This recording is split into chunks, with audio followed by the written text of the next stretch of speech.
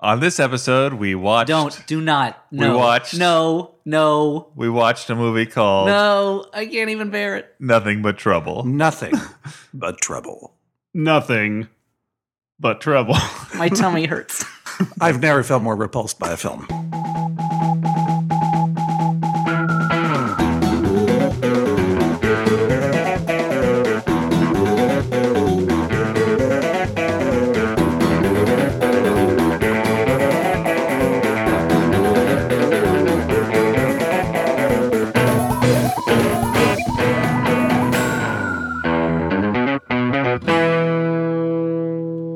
Hey, everyone. Welcome to the Flophouse. I'm Dan. Dan McCoy. When do you start talking? I start talking now.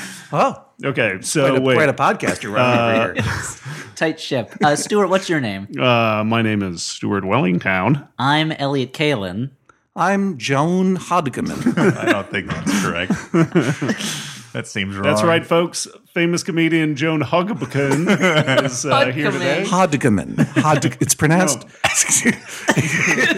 Excuse me, unsolicited caller. It's pronounced Hodgman. John Hodgman is my name. And special guest John Hodgman is here for two big reasons. Two big reasons. Yeah, it's our 200th episode. 200th. And already you got the gist of the podcast. Dan's stupid mouth says something wrong, and we jump on him about We've it. done 200 of these? I can't believe it. I mean, I don't know if we're going to make it to 300, but I remember back when our first 100th episode happened. And it is also Max Fun Drive. The time of year when we come with hat in hand to ask you for a little scratch to keep this silly thing going. Because we're so itchy. Please. Having just watched that film, I'd prefer to avoid all humor involving skin disorders, if you don't mind. So yeah, can you tell me about the Max Fun Drive, Dan? Yeah, sure. If it's a little thing that just funds a whole network, Stuart. Okay. Get mad at Stuart about it. And that's our network, right? Yeah, Maximum Fun. MaximumFun.org. And that's John's network. It is. Yes, I also have a podcast called the Judge John Hodgman Podcast. This is not the place to plug that. It's inappropriate, sir. What's that? Nothing. So The Judge John Hodgman Podcast may not be mentioned on the Flophouse. Seems like I give you guys a lot of love on my podcast. Yeah. Let's direct true. some traffic over there. Yeah, let's just. When I say that your podcast is my mortal enemy. Why don't we just hit the switch that creates a detour so people stop listening to this podcast and go to this evil podcast out in the woods? No, Just the point. Look, we are all brothers and sisters in the shade of maximum fun, and so it is important once a year that we turn to you, the listener, and say, "It costs money to do what we do." And we hope that you would consider, if you enjoy this podcast, and I don't know why you would, but many of you do, to go to MaximumFun.org/donate and toss a little some coins our way. it could be as low as $5 a month in being a pledge person donor. It Which could be as high as $5 $1 million a month. That would be amazing. Yeah. If you're a crazy billionaire, I'm not even going to say eccentric billionaire. I'm going to say schizophrenic billionaire. Why not spend $1 million a month on us? And in addition to getting access to bonus episodes like other things we've done and all the other bonus episodes for all the other shows on the network. Hundreds of hours of entertainment from all the shows. on the Yeah, network. if you give $5 a month, you will get all of the bonus That's content. $60 a year. That's you six- spend more money on, I don't know, Matchbox cars. Literal I tell you what, garbage. I tell you what. You spend more money on just I junk that you then throw away. I tell you what, this month, don't buy Barely Legal. Never buy it again. Instead, put that money towards Max Fun. Yeah, the internet exists. Come on. Why, yeah, just type Barely Legal into your search engine. Okay, do it right now. Go to google.com. Now type in, but spell it B-A-R. Strange. You want bear sex. Strangely, also a Maximum Fun podcast. Dan is sick, as you can tell. Yeah. He needs medicine. And the only way we can get the money for that medicine is if you donate at Yes. MaximumFun.org/donate. If we don't get Dan penicillin within the hour, he will almost certainly expire. And if you do get me penicillin with the hour, I will also probably expire because I'm allergic to penicillin. Oh, is that so? Yeah, please, if you find me on the street and think what this man needs is a little penicillin to fix him right up. Don't blow it in Do his not face. do I'll that. do That's my vigilante do-gooderism. I wander the subways in the middle of the night, and if I see a passed out vagrant, I rub some penicillin under their nose. Take a moldy rub piece all of over bread and rub it on their Yeah, face. exactly. Wow, so you can't have penicillin. Yeah, Why, well, you're I mean, even more of a sickly waif than I realized.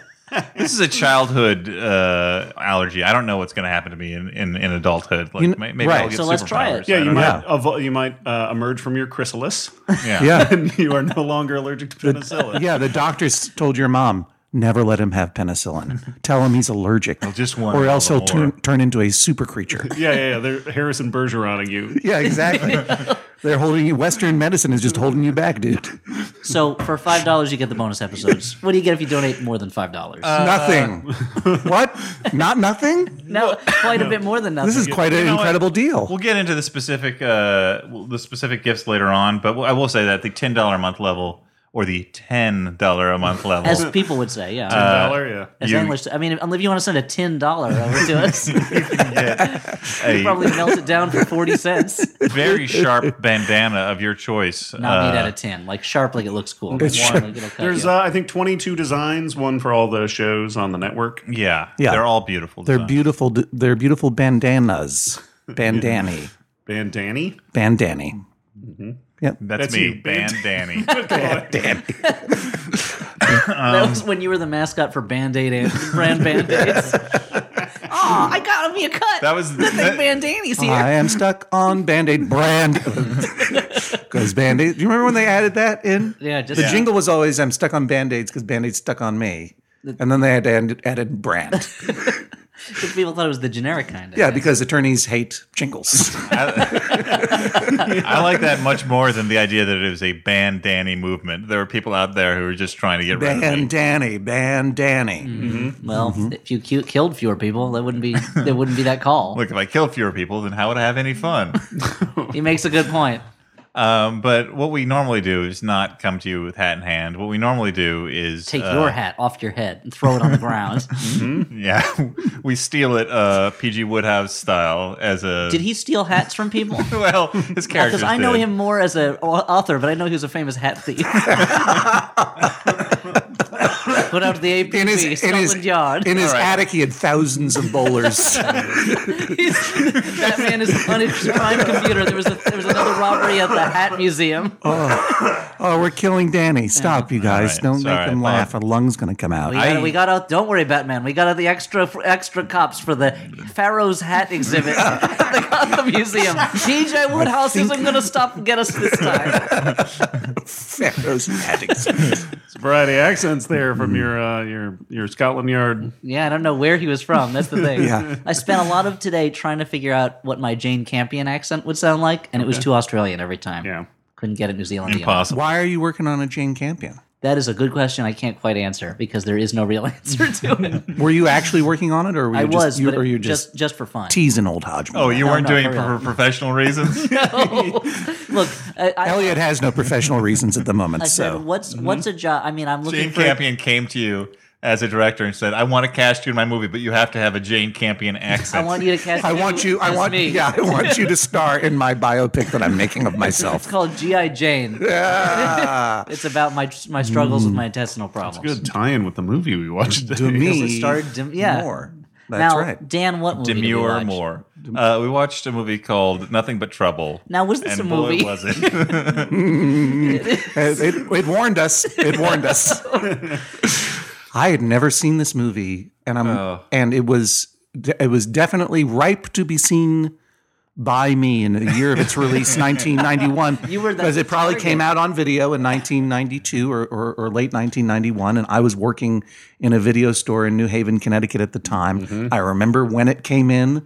I had seen previews for it on other movies, and I was like, I do not need to watch this movie. So this video store But, you know, in the this 90s, is- you Yes. your uniform was probably like a pair of overalls with one of the straps off, and like I wore my jeans backwards. okay, that's a bugs Chris and Voss tags. video. And every morning I would come in and I would bring in the the returns out of the return box, and then I would just warm it up, Chris. But I mean, Roundabout way to that show, guys. this was a time when you absolutely like. I was in my early 20s. Okay. I worked at a video store, and I worked all day, and no one would ever come in, and all you would do is like I believed I was immortal, and I could waste time watching terrible movies. And yet you never got around to. But this was one where I was like, not this one. Yeah.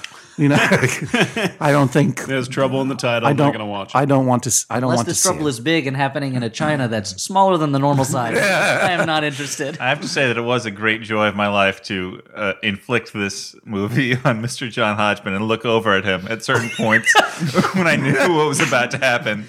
Did it show on my face? The bafflement and disgust on your face. Let me set the stage for you, for everybody. So Dan, in his apartment, he has a couch and a rocking chair. And Mr. Hodgman chose the rocking chair. And the look on his face during certain scenes, it was like we had come upon like a disapproving man sitting on his porch, just watching like the young people doing who knows the what. The images on the screen literally pushed him back in the rocking chair.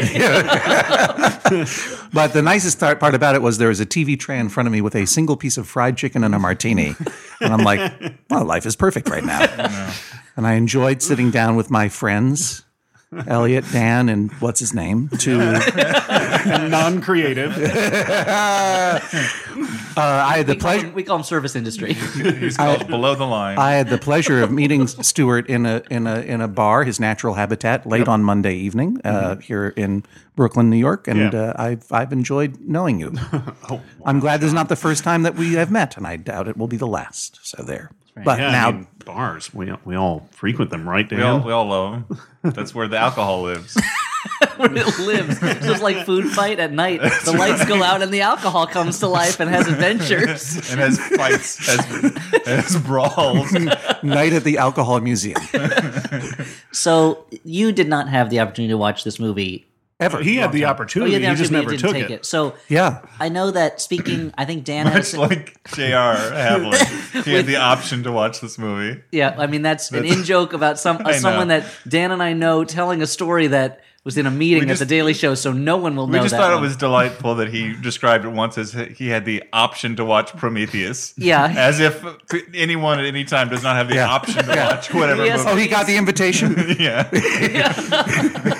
He found an unmarked envelope slid under his door. Well, this is very mysterious. What, an invitation to go into deepest space with Ridley Scott? Show up at this mansion and say Fidelio, and then you'll see Prometheus. Recommended that I be stoned out of my mind? Well, I think I have time. I'm not sure. But this movie is one that... Time is the fourth dimension, Elliot. Thank And you. the movie is shot in 3 dimensions, so if you had the time to watch Prometheus, I don't know where I'm going with this. Warm it up, Chris. This is a movie that I saw... this is the first time of my seeing it in probably about 20, 25 years. Or that could be 25 years. In about 20 years. But when I was... It just hasn't been around that long. But it was on HBO all the time. Yeah. And being a child, I had nothing but time. And Nothing but time. You for certainly nothing but felt that trouble. you... Yeah. I thought I would not only that I would live forever and could have unlimited time, but also Right. that it was my job apparently to watch whatever television decided to show me, regardless of whether I even liked it. or not. They made it. I have an obligation to complete the circle. If I think And it this was is bad, I supposedly must a- be wrong because adults made this. It was supposedly a comedy thing too. Like the fact that, I mean, these are not. I don't know. I mean, like Chevy Chase's stock has fallen greatly since the making of movies such as Nothing But Trouble. Yeah. But at the time, you see a movie with Chevy Chase and John Candy and Dan Aykroyd, and you're a comedy person growing up. You think It's got the oh, bona there has to fides. be something about this movie that yeah, I'm missing. and if this is a It movie, had a pedigree. yeah, and if this is a movie other people don't like, maybe it's because it's too original and like too good in some ways. The way that there are plenty of movies that general audiences they couldn't handle them, but you watch them and you're like, this is really good. I can see why this was too much for regular people. Like Vampire's Kiss. Yeah, exactly. Something It's like just a weird movie. it's just a weird movie. But You like, don't know what you don't know how it's operating or what its logic is, but you're enchanted by it. yeah, and in there's a way. a pleasure to Nicolas Cage's performance, but you're like, Yeah. I can see how other people not understanding that would be and like, this is bad. Can't handle 200% performance. Right. You can't handle a man yelling every letter in the alphabet at his therapist. But here, this is a very similar film because it features a very strong performance from Committed. Dan Aykroyd, very committed performance. Yeah. A very weird aesthetic, a very can't quite put your finger on what it thinks it's doing element to it. Yeah. And yet you find it uncharming completely. In fact, it is utterly disgusting and repulsive. It really, even as a child, I was like, I'm going to make a value judgment here. There are two movies that when I was a kid, I was like, I think this is not a movie I like, and I didn't even know that was possible. And they both have Chevy Chase in them. What's the other There's one? this and Christmas Vacation, Oh, right. Right. Yeah. which I remember seeing that in the theaters and like a third of the way through being like, I'm not enjoying this, but I'm in a movie theater watching a movie. Like, is that a thing that I thought there was something wrong with me for a moment? So wait, Right. I was that not was enjoying a movie. that was was one of the the moment you moments when you discovered. realized that movies can be bad. Yes. Yeah, this Yeah. is like your. See, it was origin much story. later for me. It was Toys starring Robin Williams. Where I'm like, this is the worst thing. Ironically, that's a movie where when I eventually saw it, I was like, "This is not a good movie, but there's interesting things going on here." But it was Christmas Vacation was the one where I went with my family, and they were like, I was like, my parents shrugged it off. They were like, "That wasn't so good," and we left. And I was like, "How can you be so cavalier?" What's about wrong this? with you? Didn't you just see what happened? A movie wasn't good. This is against the laws of reality. Call the local news. Go tell it to the Marines. You're next. You're next to see a movie that isn't good. Just running through the parking lot screaming at people. Should we say? Do you say what the movie is about? No, we do. Oh yeah, we're gonna do that. Okay. We're just Kinda? taking a long time I mean, if getting anything, around to it. we're way on more on point than usual. Usually, by this point, we're talking about some dumb like Werner Herzog impression that one of us is doing. or, Right. like Stewart's are pretty good. Hello, my name is Werner Herzog. I'm a good director of movies. Yeah. Is that your Jane Campion? I think it's pretty close, right? Pretty close to the real one. Yeah. I mean, Ich bin ein Director of a Filmin. Oh. Nothing But Trouble is a hard movie to get across, though, because I've tried to explain it to people by saying, like, it is an attempt to make Texas Chainsaw Massacre as a comedy. But if you say that, like, if I heard that, I would think, It's like, that's that's awesome. I want to see that What's- movie. Well, but it immediately struck me that the way this movie was made was Dan Aykroyd wandered onto the set of Texas Chainsaw Massacre 2 and said, "Can I do something with this?" Because it's the exact same premise and the exact same over-the-top, over-set decorated, weird, tchotchke-laden haunted house, contraption house deal as the second Texas Chainsaw Massacre. And the second Texas Chainsaw Massacre is sort of comedic. terrifying, but it's a comedy as Yeah. well. Yeah. You know, like... It strikes me as him seeing like Pee-wee's Big Adventure, Yeah. and being like, I could make a movie like that. Well, right. but I mean- not understanding what went into that movie. This was his attempt to make a Tim Burton, like a gothic Tim Burton Yeah. movie, but he doesn't. but with unpleasant man babies. Unpleasant and a roller coaster that strips people's flesh from their bones and then spits them out. And The there's- movie begins with early '90s blues or jazz. it's it's a Ray Charles song. I happen Carol to song look it up. over the Manhattan Nightline. Now, this is a comedy from 1991, and as was the law passed by Congress, all comedies made between 1984 and 1992 had to open with a helicopter shot of the New York skyline and some kind of like bluesy jazz song sung by an African American singer. Right. That was just. I remember the law. when they passed that law. I was glued to C-SPAN that afternoon. Wait, It was very dramatic. Will they or won't they? when Reagan signed it into law. Oh my God, tears! I still. Yeah, you interrupted the normal video watching at Which, the as movie you said- rental store to watch this historic law pass. was his attempt to kick something off with Soul, like when it was the widest movie in the world. Well, like, typically. with Dan, with most movies or just Yeah, this one? with most With movies. most movies, it was a way to like make a I mean, movie. this movie has seem- Digital Underground in it, so it's not, but Dan Aykroyd also has a It long. is technically not the whitest movie in the world on a They're technicality. There's one scene with black people in it. I guess two because there's some black state troopers at the end. But Dan Aykroyd also has a history of there's the good things he does, and then there's the more like Blues Brothers-y things he does, where he wants to be cool. Where like, and he's like, you know what? I like music. I know on the outside I'm white, but inside, who knows what I am? You know A what? Bruno type character. Yeah, he is. Yeah, if only he had the faith that Bruce Willis has in putting that character on a CD and then never doing it ever again. Just performing it at Planet Hollywoods. There are two things that I know about Dan Aykroyd, and one is that I do believe he is genuinely interested in rhythm and blues music. No, he is. And I believe that he genuinely believes that there are UFOs and ghosts. And but beyond that, Dan Aykroyd is unknowable. There is, like I felt like we really saw into rough. this movie was written by Dan Aykroyd with his brother. It was directed by Dan Aykroyd. It With was his sister. a total Dan Aykroyd joint. He recruited a cast of old friends, John Candy and Chevy Chase, and Brian Doyle Murray and whatever, to be in it with him. The look on their faces throughout the movie is, I guess I have to do this. and I feel like we are peering into the addled brain of Dan Aykroyd. I don't know what is going on inside. I have not felt this way about really not knowing how another human being thinks since the time I saw Dan Aykroyd do that ad for Crystal Head vodka, where I was truly like, I don't know what reality you are inhabiting. I don't know whether you're being serious or joking, and if you're being serious, I don't know who you are anymore. Yeah, is this performance art, or do actual humans want to spend roughly 90 minutes in this world? Yeah. There's a commercial he did. He had a wine also that he did commercial for that did not come in a crystal skull. Well, then bottle. it's undrinkable. But it was like, I remember seeing the ad, and he like gives a smile at the end that I think is supposed to be like, it's good stuff. I enjoy it too. But the look on his face is like, there's poison in this. Like you don't know it, but when you drink this, you're gonna die.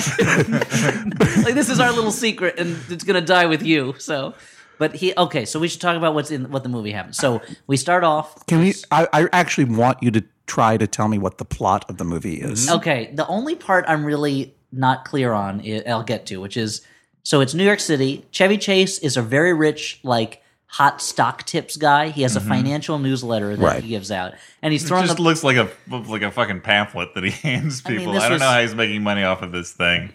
Oh no, that's real money. Yeah. Oh yeah, you kidding me? Financial newsletters? Like a newsletter? Yeah. Oh yeah. You spend a lot of money to subscribe to it because it's good tips. Good tips. One of the headlines And he says saves like money by not having all the like artwork and color. Right. It looks like it was run off in the mimeograph in the school office. Yeah, exactly. is that the It's is the head, a sharp financial brain. is that, Mailman holding up a letter. what's the headline that we see on that? It's like buy Coco. Stay in Coco. There are actually a few legit funny lines in this movie, and that was one of them for me. I didn't know what was going on there. But he runs into a new tenant at his building, Played by Demi Moore, Demi Moore. who is she's. You know, she was born half Moore, but she changed it to be more sophisticated. Well, a Moore had mated with a human woman, so she was born as a Demi Moore. Yep. Of course, Hestia sent those snakes to kill her in her crib, but she strangled them with her prodigious strength. All right, I'm leaving now. Okay, sorry. But so she is a lawyer who's involved with some guy who is both her boyfriend and also a client, and he's doing some kind of landfill deal. This is something I couldn't wrap my mind around. A character we never see. We never see a real Rosalind. All you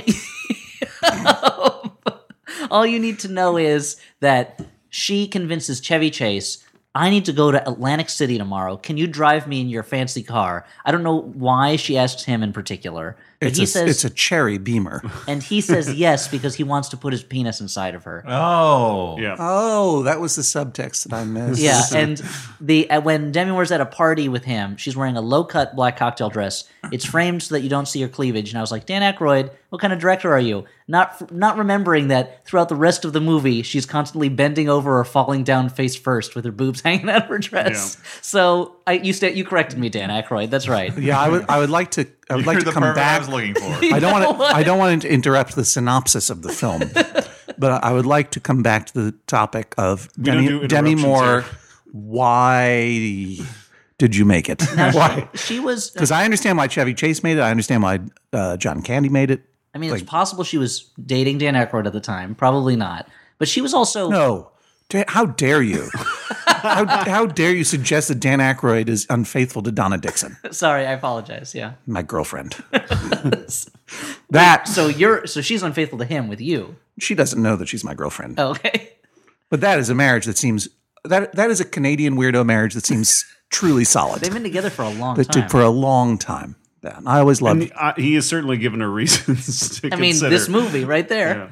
If all you have to you go to divorce court and the judge says, "What's the reason?" and she plays the movie and the judge is like, "I want to divorce you now." So these two rich people, these two wealthy New York loathsome yuppies. Yeah, they're the heroes of the film. They're the heroes, and they're and unironically portrayed as the heroes. Yeah, like they are not villains in any way. We're supposed to really like them. We don't want to see them get a comeuppance. Chevy Chase is supposed to be Right. is supposed to be able to pull that off, though. That he's supposed to be able to pull off like the rich '80s jerk. People That you like. people have believed that Chevy Chase was capable of pulling off a lot of things for a long time. I mean that's like his role in Caddyshack is basically that, right? But he says funny things in that. In this, there's like a dearth of funny things. All right, wait. So He reads a lot of signs in the movie.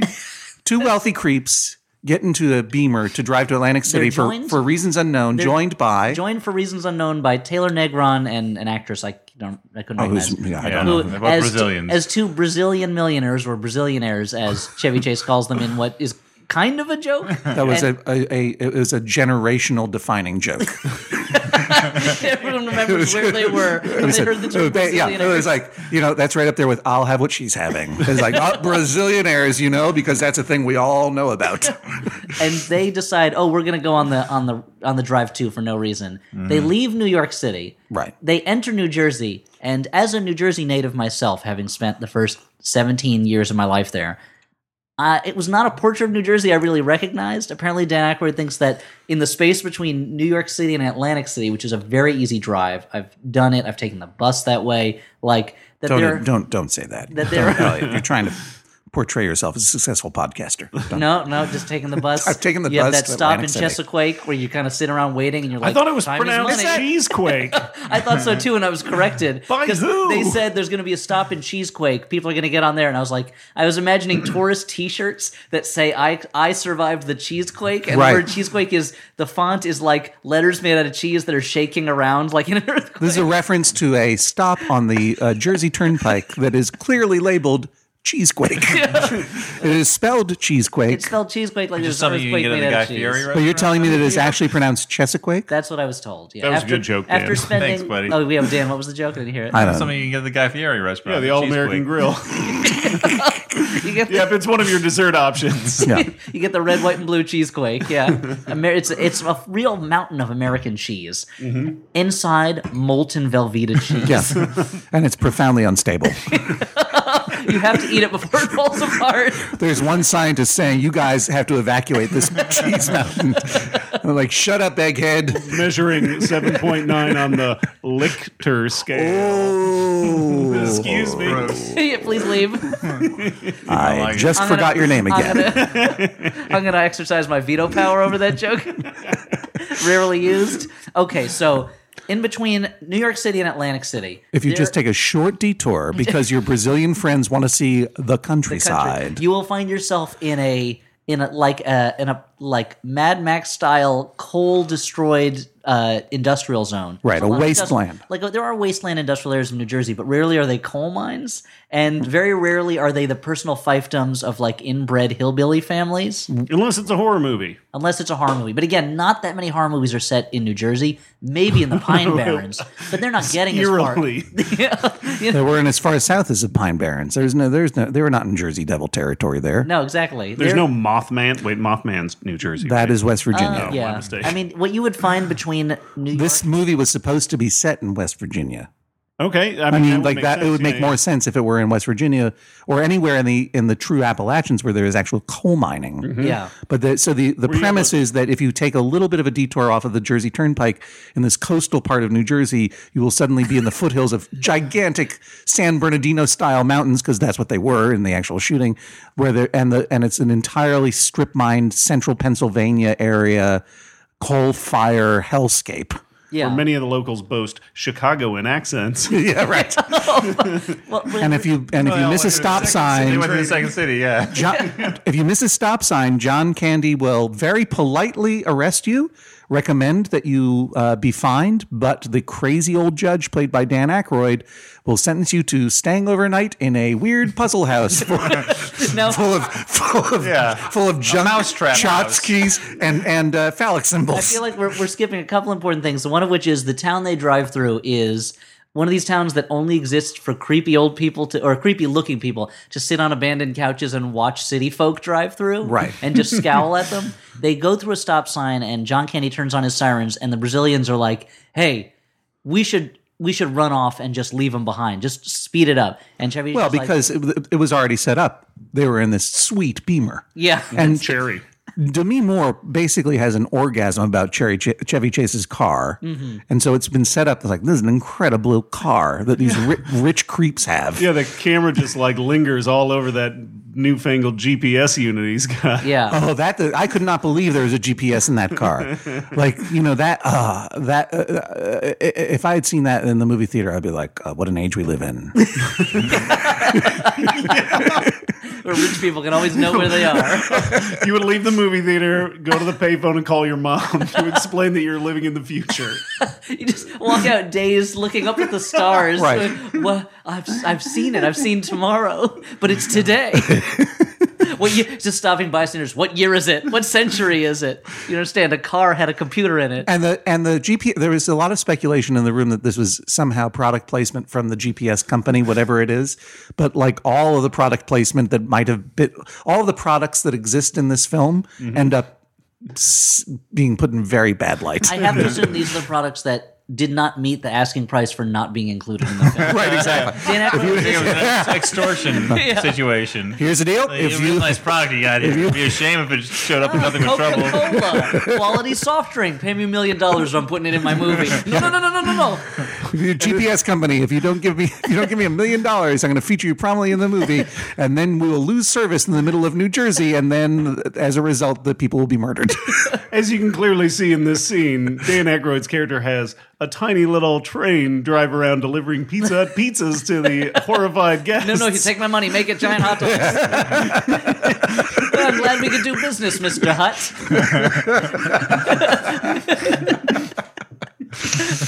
Of course, Stewart is referring to the condiment train in one of the most repulsive.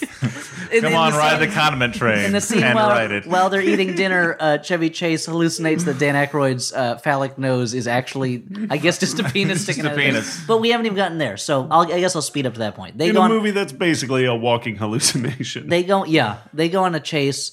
John Candy reaches them because he has afterburners on his car and stops them with some. He has some push button tricks on his dashboard that cause signs to pop up in the middle of the road and send them on a You're detour. getting really granular with this. Yeah, I Well, thought you no, were because- speeding but it it's up. because it's Elliot. important. I feel like it sets up two important things. One, This is like a that 3-hour John long Candy is podcast, the right? only likable person in the movie. Yeah, all right. And in his first character, and two, that there's a lot of push button gimmickry and gee whiz gadgets. Right. They It's go. like a real Tomorrowland. Yeah, exactly. Yeah. They're detoured into this town where the main business seems to be collecting junk and just strewing it about the roads. And Chevy Chase proceeds to read every sign on the road out loud because he is Andy Like he's an McDowell's old dad man. from Forget Paris. So, It's just like, Applebee's. Is that Andy And McDowell? Applebee's. Look at that. Oh, somebody else. Jiffy Lube. Interesting. The amount of sign reading. Barnes and Noble. there's a lot in this movie where something I never noticed as a kid, but which was pointed out and it was very clear while we were watching, is that there was a lot of voices dubbed in after the fact to add jokes or things or to fill Right. silences. Right. So there's a lot of like, you'll see a shot of something and you hear Chevy Chase go like, that doesn't look good. You know, like friendly folks around here.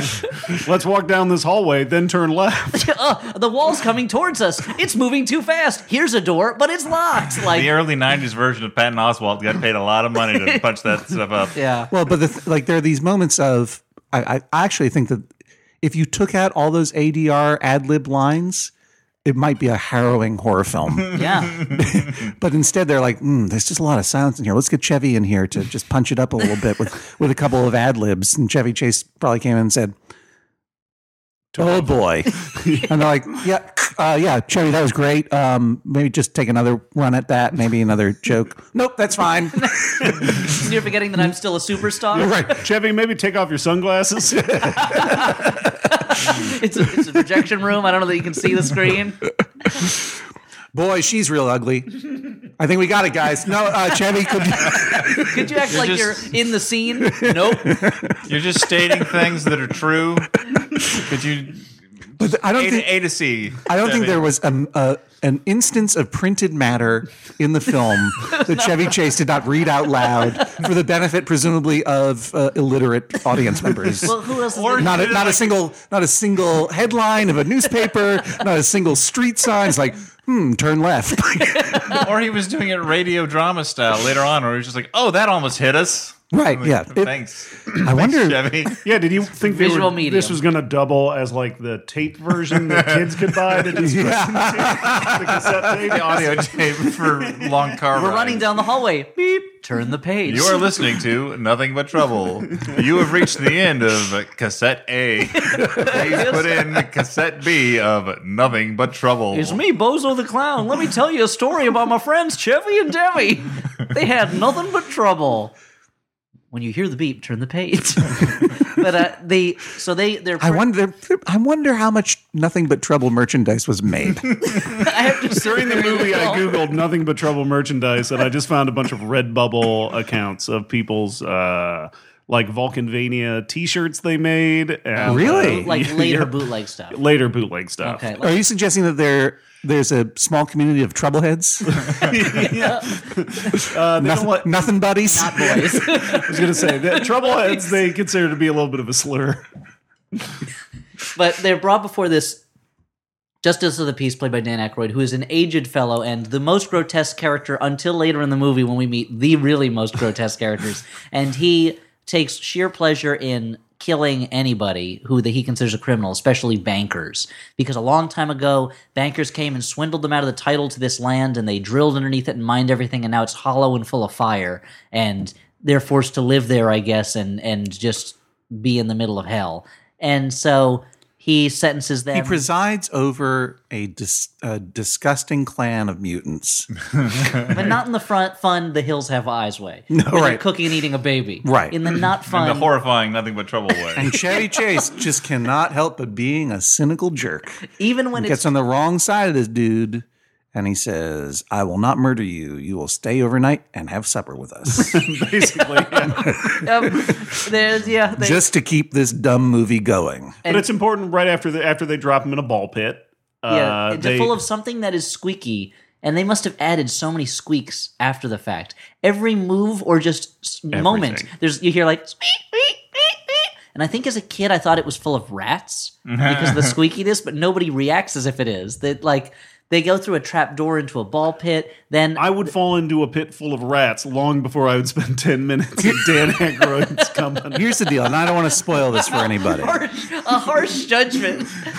If you go into this character's court, the character had about 15 different names. He was credited as JP for Justice of the Peace, also known as Alvin, also known as the Reeve. And Judge, they called him. Judge, right? And he's basically just... It doesn't the king underestimate the audience. Like, it trusts you to follow that stuff. That's right. And that he's the king of Vulcanvania. They spent a lot of time building that world. There was some weird description, long, like everything else in this movie, long and unnecessary description of the political structure of this particular shire. that it adhered to pre-colonial laws of some kind. Pre-Magna Carta laws it's established Right, exactly. is what they go by. Right. And so he has the power to kill anyone he wants. And it's... Yeah, there's everything in this movie takes longer than it should. And so I wouldn't be surprised if Dan Aykroyd has like a 100-page packet of the history of these characters in this play. Oh, I think you're absolutely right. I mean, you know, the world that he built for Ghostbusters is 10,000 pages long in his own head. Yeah. I mean, we know this I've from. been trying to find if any listener has one of these. I've been trying to find an original script for Ghostbusters when it was about him and John Belushi traveling through time and alternate dimensions, and the idea, and there was like a version of New York that was like a hell version of New York, and the idea was that there were different teams of Ghostbusters that traveled through space and time fighting demon ghosts from other dimensions. Like, I want to read this script so badly because it's like, I don't know how that turned into Ghostbusters, one of the most stripped down, clearest concepts, which is that like three buddies fight ghosts. Like, like they're exterminators, basically. Yeah, they're exterminators, but for ghosts. This is how it happened. Someone said, "Hey Dan, you're amazing. Thank you for this. This is great. You're brilliant. But we're gonna do this instead." And Dan Aykroyd's like, "All right, sounds good to me." How many different characters with weird prosthetics on their face do I get to play? Well, right, but I mean, this was the movie where no one said to Dan Aykroyd, Yeah. no. They just said yes, and this is the pure distillation of the spirit of Aykroyd in a crystal head skull bottle. And they're his captives. He feeds them a dinner of big hot dogs. They introduce him to his granddaughter, also played by John Candy. And we also see another group of ne'er-do-wells Yes. featuring at least one Baldwin, possibly three, I don't know. It's the two couples who are drinking, doing drugs, driving too fast. Like every crime a person could commit in a car, they're doing that, and they get pulled over and they're sentenced immediately to be put on a conveyor belt into a roller coaster that that's called the Bone Stripper. Mr. Bone Stripper. Mr. Bone Stripper. Sorry, Mr. Bone Stripper lives in Florida. Call me Tad. Tad Bone Stripper. And the Bone Stripper is just revolving gears and knives that literally strip the flesh from your bones and then spit the bones out at a target. There are so many piles of human bones in this movie, which, as Dan pointed out, are almost all femurs. Every time there's a skull or a rib cage, he's been killing a lot of people with 10 legs. It's like in certain versions of the video game Mortal Kombat where you perform a fatality and it's all like chicken bones flying in the air after you punch somebody. You're like, that guy was 4 rib cages, I guess. Vulcanvania has a very high crime rate among centaurs because there's this extra leg bones everywhere. Or like Spider-Man. I really like picturing you, Stuart, as a young man playing Mortal Kombat going, well, this is anatomically incorrect. This is not possible. I'll stop masturbating now, I guess. You made me a promise. No one go near this machine. If you must perform a babality and not a fatality. Right, so they kill So you're off... saying there was a pogrom amongst the centaurs in Vulcanvania. And and this judge is to blame. And so now it's the stakes have been established. Right. If they are on this judge's bad side, they Their will be bones killed. will literally be stripped. Yeah, and they don't get those bones back. The judge No. gets to keep them. They don't even Right, get he buried. keeps them in his walls. Along with his slides. A series of slides and secret trapdoors. passages. It's like the way a kid understands an old house to be, which is like, that's a big house. It must be full of traps and slides. As opposed to, this is an old house. The structure really can't support all this extra stuff. Like the walls are not going to be full of slides and machinery and stuff like that. But at this point, they're served a disgusting dinner. There's a train that goes around with condiments on it while a song plays. This happens twice. It was This the is the Wabash centerpiece. Cannonball. Was the Was song. it? Oh, Yeah. I didn't recognize It's it. the centerpiece of the movie. Like, this is where... And the centerpiece of the dinner table. Right. There's so many unnecessary gadgets, and every room is full. It looks like they went to somebody on the show Hoarders, and they were like, "Can we just shoot this movie in your house?" And Can we add some stuff? a few things. We As have long as you pay me in cat skeletons. throw a little few. Well, more we can't, but we have some femurs.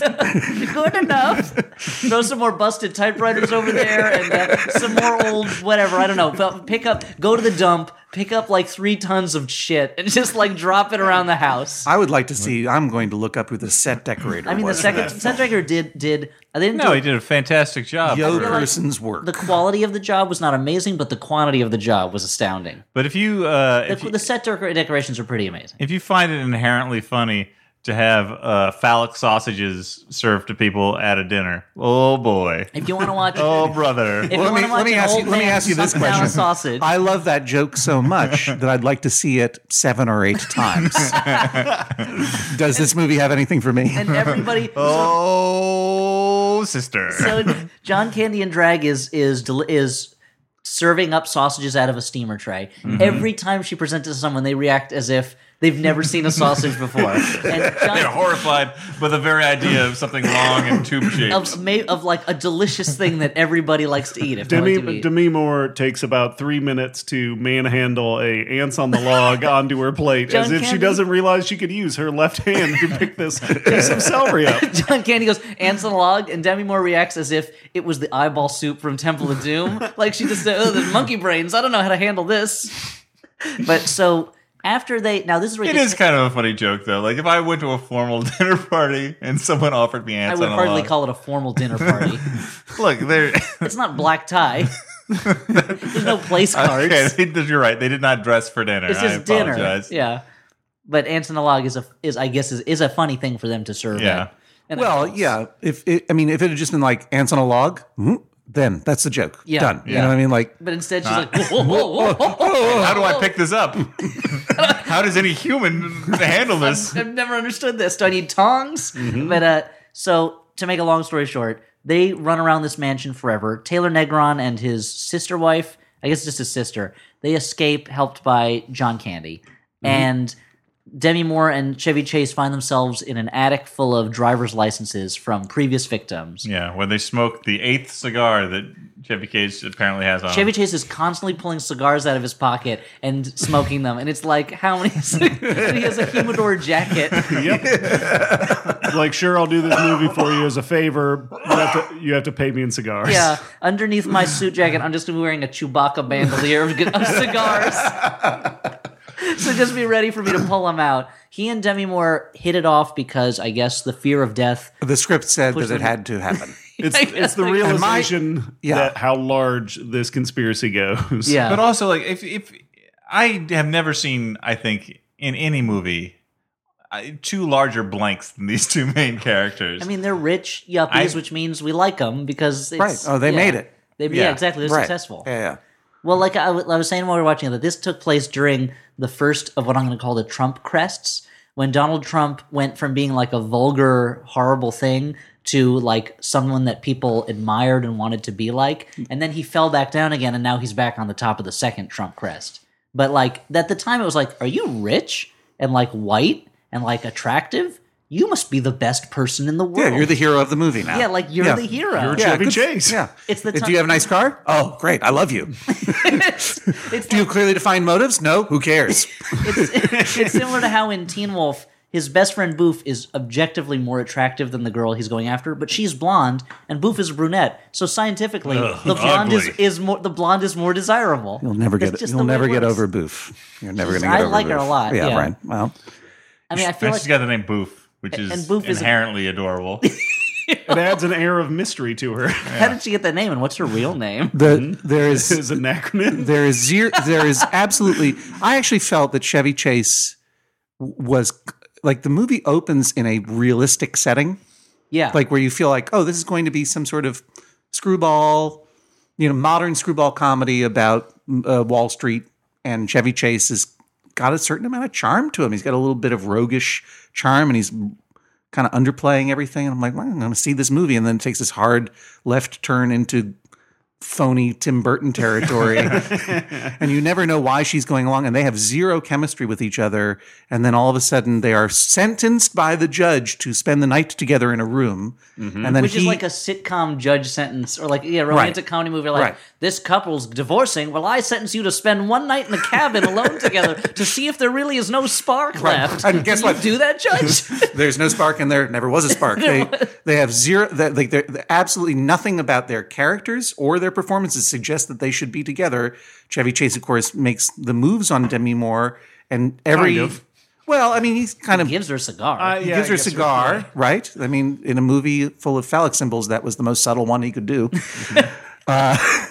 And he kind of like makes a couple of sort of obligatory moves on her, and then she just goes, "I have to kiss you," on your face a lot. Yeah. And I love you, and I fall for the wrong man all the time, but now I have to go to sleep. And then she goes away. And it was such a strange It moment, right? It felt like a dream sequence, and since it came shortly after a moment where we all assume Chevy Chase dreams that Dan Aykroyd's character's nose is an actual penis, This is handled so poorly. moments It's away literally from like spurting semen all over the Dan hot dog Aykroyd he's is- shoving in his mouth. Dan Aykroyd's talking to him. It cuts to Chevy Chase. It cuts back, and Dan Aykroyd is wearing a much more penis-like prosthetic And it nose. started out pretty penis-like. Yeah, and then it cuts back to Chevy Chase, and he's like, "Huh?" And then it cuts back to Dan Aykroyd looking the way he did before in the slightly less penis nose. But Right. there's no there's no filter on the image to make sure you know it's a dream. It's just like it's almost like they did a take with the wrong prosthetic on, and then Dan Aykroyd saw his reflection in a mirror and was like, "Oh, we said no to this one because it looked too much like a penis. Give me the other one." But they left the take in. I can only assume Guarantee. No, here's what let's go ahead. I'm just saying that I'm assuming there's an entire cut of the movie where he shot with the more penis. Yeah, no, exactly. Like that's where I feel like they finally said to Dan Aykroyd, you can't wear that. You can't wear that in the movie. And he's like, let me have it for one scene. The first movie that got an NC-17 for explicit nose. He said, "Trust me, people are gonna love it. You said the same thing about you getting a blowjob from a ghost, and it's the one scene nobody likes in that movie, Dan." That's true. I just rewatched Ghostbusters with my children, and I'm like, oh, come on. And that was part of a whole other sequence that got cut.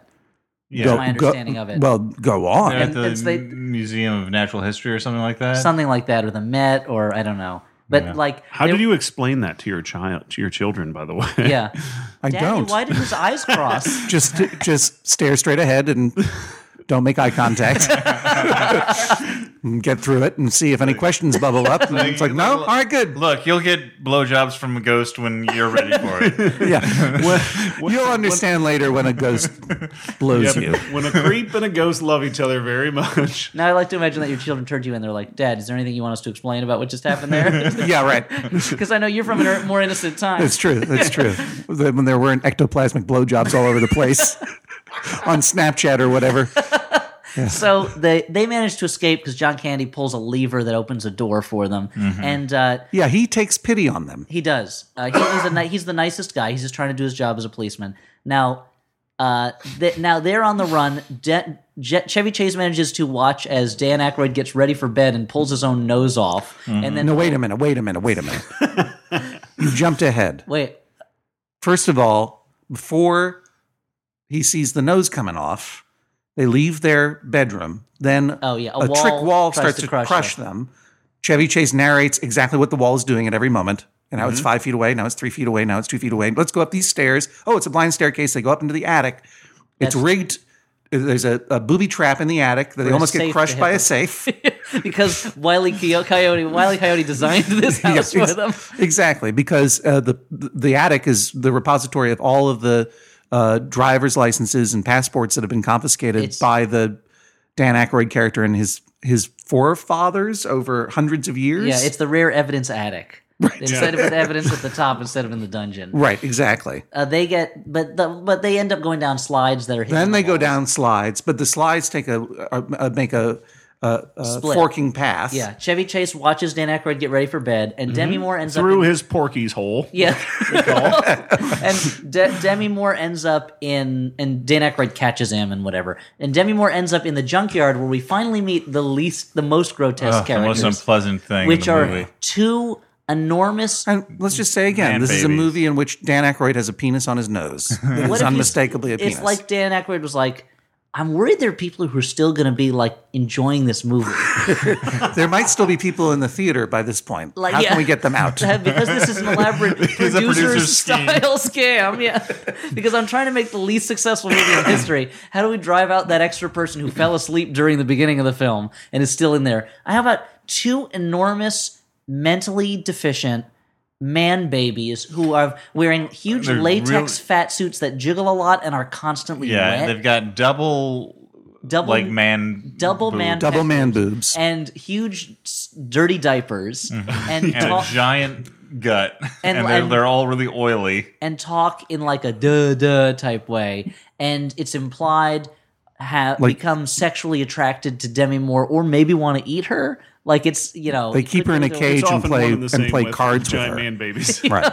They play cards, and it's at that point I feel like where the movie has gone from semi-realistic to bizarre, That's and then the from point. bizarre to like nightmare. That's the point that Dan Aykroyd put into the movie. He was like, this is going to be really great for people who have a really high fever when they're watching this at home. Because They'll be trying to explain it to people later on, and the other people will be like, no, that didn't happen. sure It's you like, saw the "Surely man that-" babies. Sure you saw it. No, I did, Sarge. I promise I did. Take him away, boys. These Oh, two why did I try to explain this to an Irish police officer? Take him away. Nothing to see here. Certainly no man babies. these two characters are so shockingly repulsive on every level Everything about them. that I kind of was speechless for a moment, and there was a moment where I was wondering, like, maybe I have this all wrong. Maybe this is art. Like, I had to leave the room at this point. I can't help during scenes like this in movies. I can't help imagining like, what was it like to be on set while they're shooting this?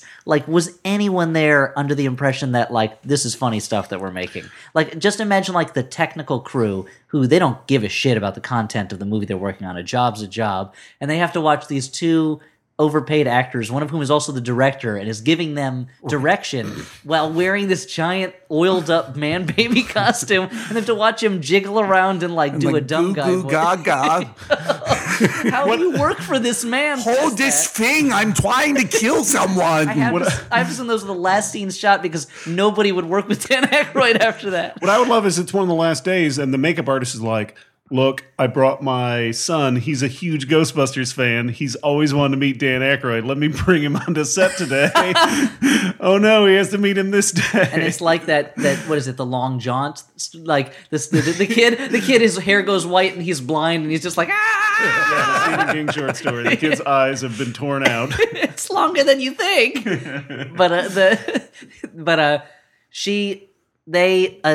Luckily, Dan Aykroyd's Well, then they granddaughter- reunite and escape. I mean, who cares? Well, Is there a Chevy point? Chase- Like, at Chevy this Chase- point- well, no, At because this point, who cares? we skip both that one. Chevy Chase is almost forced to marry Dan Aykroyd's granddaughter, played by John Candy. He does marry He does her. marry her to get out of being killed, and then inexplicably, Digital Oh, Underground right, I shows forgot. up, That you That have is to worth mention talking that. about. That is performs worth- a song. Dan Aykroyd boogies with them by playing the organ, and then allows them to go. But first, they'll be the excuse band me, at the just wedding. for the Digital Underground people in the audience, the song they performed was all the same song.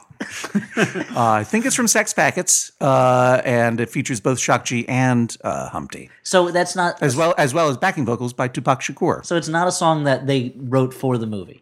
That was already a digital. No, and maybe it wasn't on Sex Packets. Maybe it was in their follow-up record because that would be around the time of their follow-up. I remember record. the and this is video, probably them though. trying to launch their next album. Yeah, the video had a bunch of stuff from the movie because I hadn't seen the movie when I saw the video, and I was like, "This looks great." As a child, for some reason, like clips of this movie were just enough to like give me a little bit of a taste, a little bit of an appetizer. So what Yeah. You Could Be Mine was to Terminator 2, one of the better syntheses of song to video that's mainly scenes from a movie. This was to all the same song. Kinda. I mean, I don't remember it features a scene at the end where like that wasn't featured in the actual movie where characters interact, like at the end of the "You Could Be Mine" video, Yeah, where where that- Yeah. the Terminator determines that Guns N' Roses are in fact a waste of ammunition. Yeah, or Freddy Krueger in that Dokken video. Yeah, where he's like, "Who are those guys? They're super terrifying."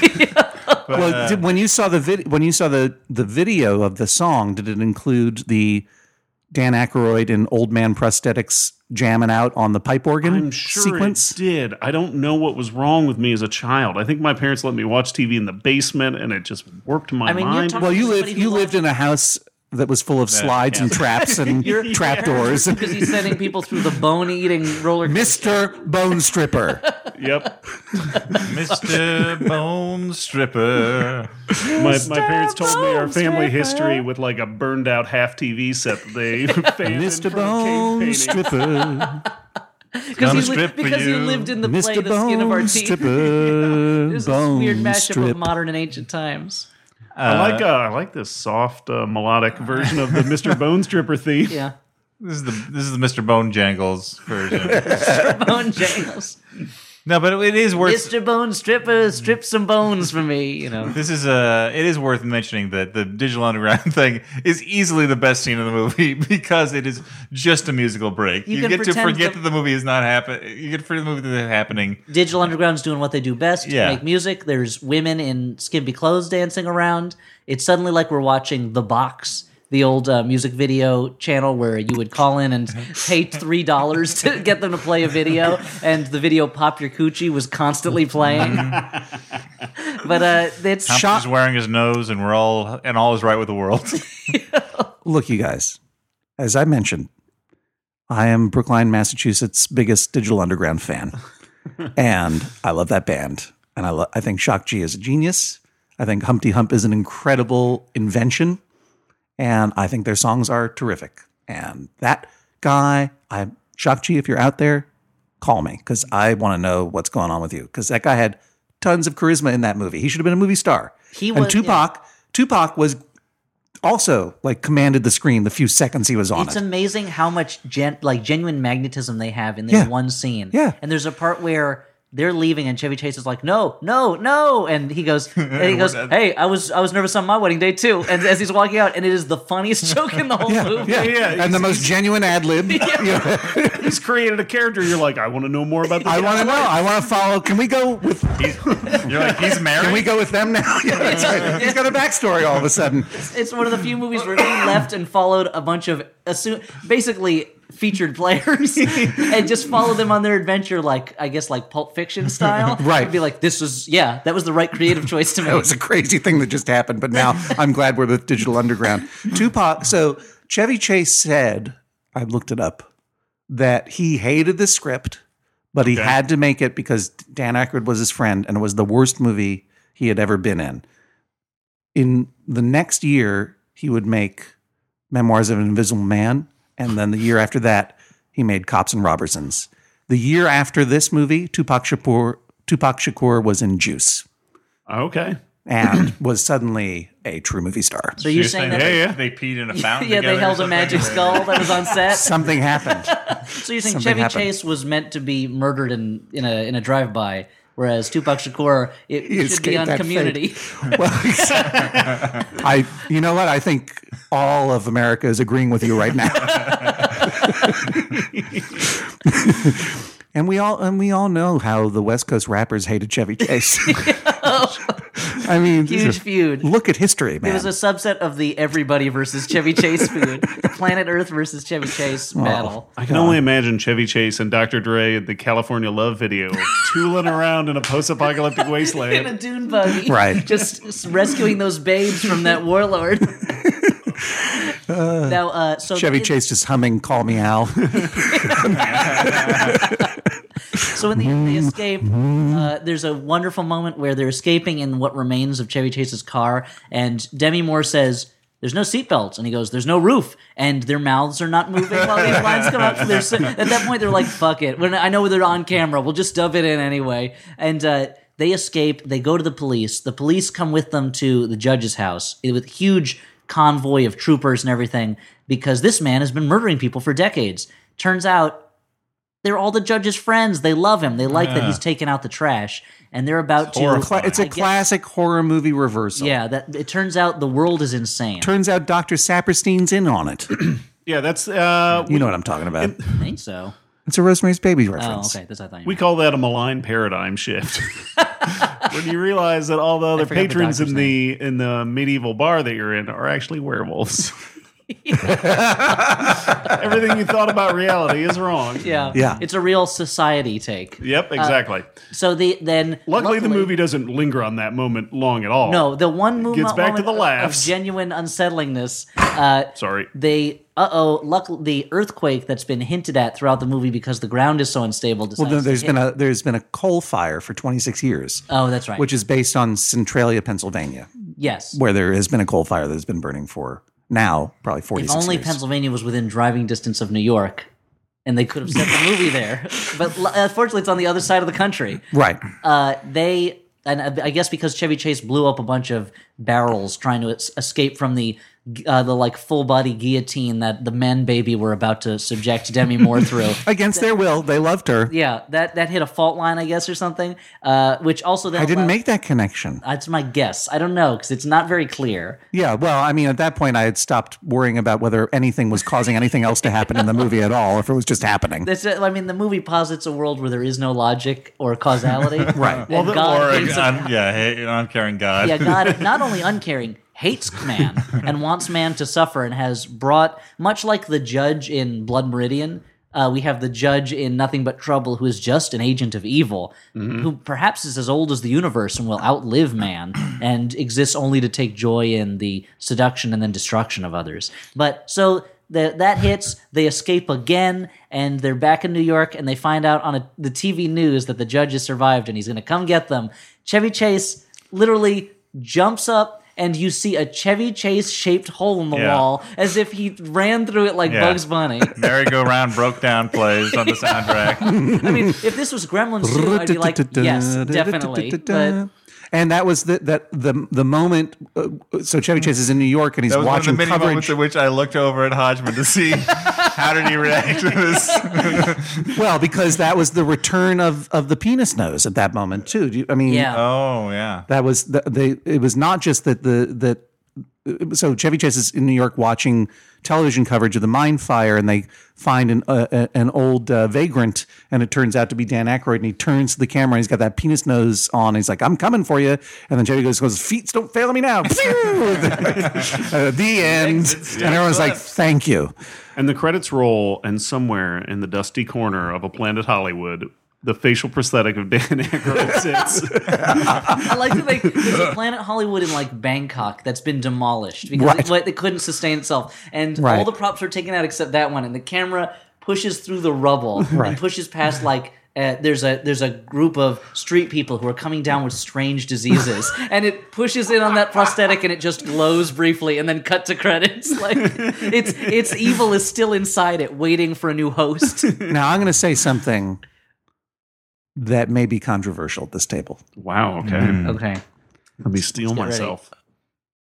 I felt that Dan Aykroyd's performance was fantastic. I think I'll give you that he is playing that character as much as that character can be played. Yes. It's just he gives himself no funny things to do. Well, he shouldn't be funny. He should be creepy. Scary. This was Dan Aykroyd's attempt to make either a horror movie or like a horror comedy, either like a gothic horror comedy like a Tim Burton, or as we were saying, like a freak out horror comedy like Texas Chainsaw. And the problem was he couldn't make a Tim Burton movie because he doesn't have good taste or discretion or restraint of any kind, and he doesn't know how to direct a movie. Tim Burton, a director known for his restraint. Well, right, but I mean, like point, when you he think is- about Taste, maybe, when but you not think about this restraint. movie in contrast to like Beetlejuice, which had a lot of upper class sort of, the straights in the movie were these Yeah. upper class rich people, and that they were the grotesques, and the monsters were the sort of freewheeling agents of chaos that you kind of liked, even when Beetlejuice was terrifying, right? Well- So if you in this movie, they had it the other way around. They made the monsters, they made the grotesque characters the villains and the rich people the heroes, when it should have been the other way around. Well, when you're talking about like country versus city, the country is only good in a horror movie. Like the Right. or the country are the oppressors in a horror movie because it's like the backwoods maniacs. In a comedy, country always beats city. Like city's always Just the bad about, guys. yeah. Right. Because Crocodile Dundee's. If that's a comedy, is that a comedy? Sure, I don't sure. know. But city's There's not bad. a lot of jokes in like it, but- like even if country in a horror movie is an agent of murder, right, and terror and horror, it's always because the city kids deserve it. Yeah, that's fair. Because they're shallow or they kissed each other or something, or they crossed some taboo. I mean, in Texas Chainsaw Massacre, I think it's just that they're super irritating. TCM1 or TCM2? TCM1, especially Wheelchair Kid. Wheelchair Kid. I think it's that's what's so brave about that movie is it made Wheelchair Kid the worst. I think it was Joe Bob Briggs who was saying that like never has an audience wanted a handicapped character to be murdered more than in that movie. Well, that's why that movie is art. Yeah. And that's why this movie is not. But there's like so Texas Chainsaw Massacre. I remember the first time I saw that. There's the scene where they wake up Grandpa, and he's going to. They want him to use a hammer to bash that woman's head in, God, and he just can't quite lift it up. And they're like, "Come on, Grandpa! Come on, Grandpa!" And it's so frightening, and disturbing, but it's kind of funny that like, But and it was like. That moment is what every moment of Nothing But Trouble wants to be, but but it can't pull it off. It's just not successful. Right. And instead, the movie becomes scarier for that. Like, it's not as scary as Texas Chainsaw Massacre, so it's scarier to me that somebody wanted to make this movie. Like, this madman is on the loose selling vodka. Yeah, and this is like, in real life, there's a monster out there. There's a Canadian monster who's completely unpredictable, and we don't know what's motivating him. And he's making us do things against our will. Like, he held that cast against their will in that, and not just the cast, but the crew as well. And they're a cast who, I mean, John Candy also delivers a great performance. Like, he commits to he had to have known it wasn't good. Right, but that's because he could tap into his character, who I think is supposed to be the grandson of Dan Aykroyd, who's been the sheriff in town all this time. Yeah, and he kind of takes pity on these people and kind of just wants to get them out of there. And that's because he was able to tap into his own feelings about the movie. Like, let me just be straight with you. You don't want to be here. When he's saying he says to Chevy Chase's character, like, look, I'm going to ignore the fact that you were speeding. You went through a stop sign. Let me just take you to the judge. I'll recommend you have a fine. Then you can go. And Chevy Chase talks himself into a death sentence. Right. But it's like John Candy saying to the audience, let's just end the movie now. Yeah, let's just let's just figure it out. Right. Go. You probably got a couple laughs. I forgive you for buying the ticket. I know you paid $5 to see this, and then another $4 for popcorn. Right. Take the popcorn home. Finish it there. Cut your losses. Cut your losses and get out. Look, it's 1991. It's Friday. Go watch TGIF. Right. There's a new Perfect Strangers. Maybe Full House. Put that popcorn in the fridge. It'll be good tomorrow, right? You know what? Sometimes I like it. You stir your popcorn right in the fridge. Yeah. It keeps it crisp. Keep it in there. Put it in the crisper. That's what it's for. Yeah. But popcorn crisper drawer. What is the science behind the crisper? Well, there's what we call crisp elves, which are tiny elves that make things crisper by adding little bits of cement. Are they crisp elves or crisp imps? Crisp imps. That's a question that science has really been debating for a long time. I mean, Crisp Imp Glover is one of the main. But what I'm saying is, if someone else had produced and directed this movie and just said, here's what happens. The creeps from the city are creeps and they need to be punished, and your character has to be actually not funny but terrifying. Dan Aykroyd's performance, even if you just re-edited that movie, I bet you it would be totally watchable and weird performance. Because I don't necessarily. Because I thought he acted the heck out of that thing. I don't mind that any of our heroes are being put through the ringer. Like, they're not likable at all. I don't mind that they have to suffer a little. Right. I want to get Rob Zombie to go back and re-edit that movie. Rob Zombie's Nothing But Trouble. Rob, such a crazy origin story if it turned out that this was his favorite movie growing up. Like, everything makes sense about you now, Rob Zombie. It's very. What are the House of 10,000 Corpses? House of 10,000 Corpses, and what's the one about the devils? The Devil's Rejects. Devil's Rejects. Yeah. Did you like those movies? I've never seen all of them all the way through. Like, I've only seen pieces. They're ridiculous, but kind of great. And I haven't seen. I like those movies. I like the Devil's Rejects up until the final scene. Spoiler alert, where they feature a lot of people. Okay. Well, I mean, sorry, I just do that sometimes. When I see these movies, it's going to be based around if I'm ever alone and Danielle's out of town, because I know there's certain movies I can't even watch when I know she might walk through the room, because I don't want to expose her to like the images that she's going to see. If I'm watching it on the iPad while I'm doing the dishes, which is when I watch most of my movies these days, I know there's a chance she might walk over to get a glass of water and see something that. Oh, what you watching there? What's that? Oh, is that one of them? Oh, those Devil Rejects? It's just somebody's grandpa trying to hit someone with a hammer. Is that Bill Moseley? I love that actor. Oh, are you watching a Sid Haig movie? What's Sid Haig up to nowadays? That's when you turn into an Irish cop. Move along. No, nothing to see more here, nothing to see here. Ta-ta-ta-ta. So should we go to Final Judgment? Yeah, we should go to Final Judgment. I liked it. Movie I kind of liked. No. Is this a movie? Is this a good bad movie, a bad movie, or a movie you kind of liked? I'm gonna start off and say that this may no longer be my least favorite movie of all time. I will say that because we've gone through so much in our years doing the Flophouse that I've seen so many movies that bore me so much more than this movie. Mm-hmm. This movie, like there's something. It has a quixotic charm to it. That, like, I'm just baffled by why anyone did it. That makes me it's kind of lovable in a weird way. I'm so glad that doing this podcast for 8.5 years has accomplished something. Yeah, You hate Nothing But Trouble slightly less. so that's my feelings on it. It's just such a weird movie that it's kind of Stockholm syndrome me a little bit. Did you give John our categories? Oh well, You just said them. I mean, a good bad movie. I know, yeah. Good, Okay. bad. Bad. I think that these are self-explanatory categories. I think you're humoring somebody who's drunk and wasn't paying attention. That's me, Stuart. I mean, so I think been it was doing this for years. You shouldn't. What was the third? So the categories are good, bad, and a movie you kind of like. and a Yeah, movie which you is a kind movie of that like. you- So it's a movie that genuinely have. actually like transcends the like, oh, I'm just watching this bad movie for fun, like irony. Where you're element. like, oh, I enjoyed this on a sincere level. But a good Right. bad movie, something that you're like, this is stupid. I'd watch this with friends and have some yucks. And bad is just get it away. yeah, get it up. Yeah. Which this movie is still a bad movie.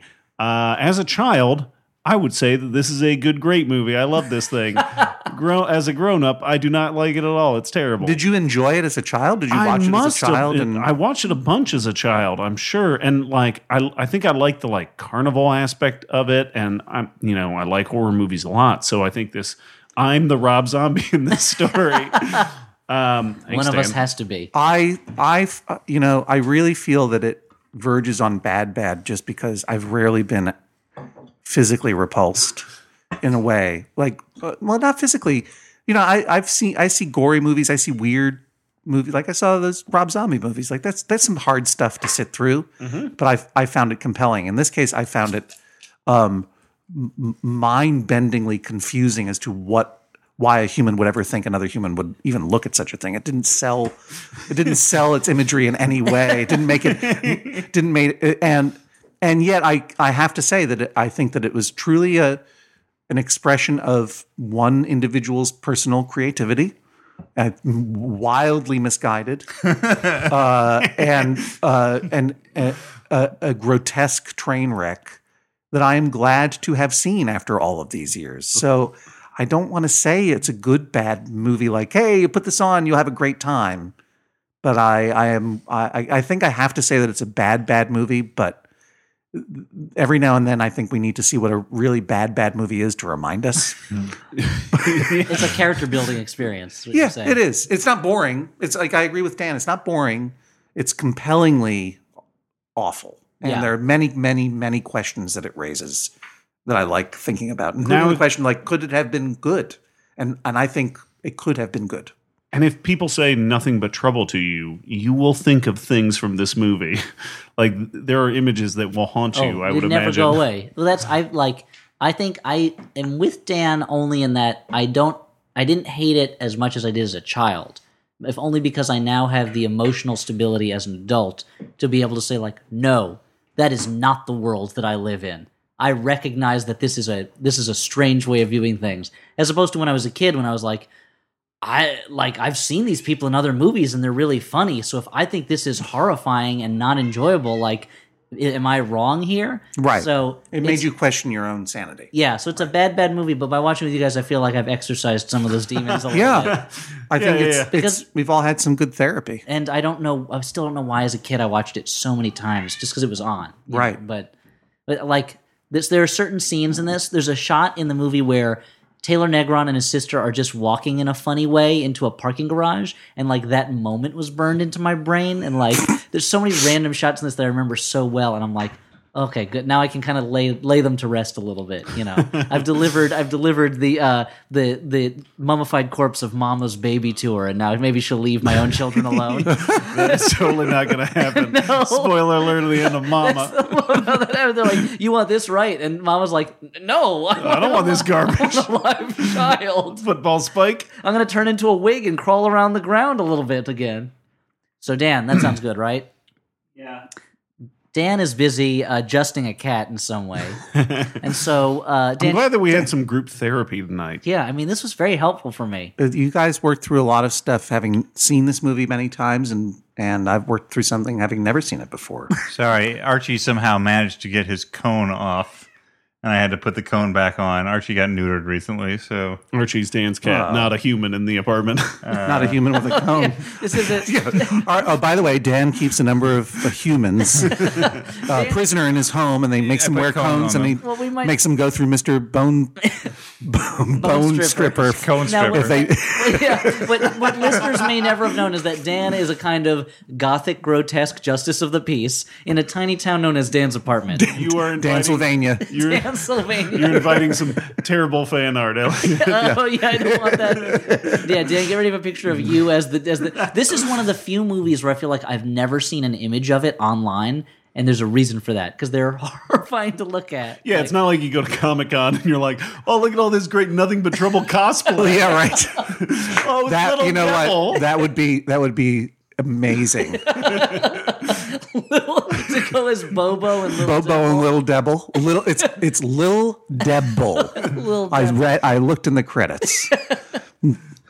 I now have a cat in my lap. The aforementioned cat is leapt up into my Lupped up. Lupped up. leapt up. Yep. That's the sound a heart makes. Lupped up, lupped up, lupped up. But Why am I laughing? I was urge as you. surprised as you were. I urge you not to skip ahead on your podcast machine, even though we're going to take a little moment to ask you for some money. Yeah. We're gonna shake you. Hopefully, some money will fall out. Yeah. and land Now, in the Max Fun coffers. Now everyone has money that they use to buy lunch during the school day. We Yeah. want you to give us your lunch money. In exchange, normally for nothing. In exchange, normally for not being beaten. Yeah. But for this case, it's an exchange for high quality audio entertainment. We'll keep the other bully podcasts away from you. It's cool. It's cool. He pledged. Yeah, I mean, if you're anything like me, You have a neutered cat in your lap that you're massaging the glands of. that I'm desperately trying to keep from leaping across into my co-host's allergic face. Because much like a ghost to Dan Aykroyd, Archie wants nothing more than to shove his face in my lap. Mm-hmm. And me being allergic, I don't like that. There's so many episodes now where I've had to maintain focus on what I'm saying while I'm shoving a cat out of my lap. yeah, and I've had to talk while playing with a cat with some kind of a colored string toy. Yeah, that's a big cross to bear. no. What I was going to say is, if you're anything like me, podcasts are actually a pretty major source of entertainment in your life. I listen to them more often than not when I'm commuting. I listen to them when I'm walking around in the city. Doing chores, if I'm doing- probably. yeah, Fashioning new cat cones. exactly. In the dark of the night when you're keeping the demons at bay. I'm just saying, I like, need some other voice to drown out the one in my head. they're a source of entertainment for me But that not just entertainment, information. yeah. Companionship. Comfort in the dark. Yeah. I want to know some digital underground facts. I will go to John Hodgman. Look, I'm going to break it down for you guys, and maybe this is a little too harsh. Ultimately, we're all alone in the universe. Okay. No one will ever be inside our Let's head. see where with you're it. going with this. And nobody will ever touch our soul.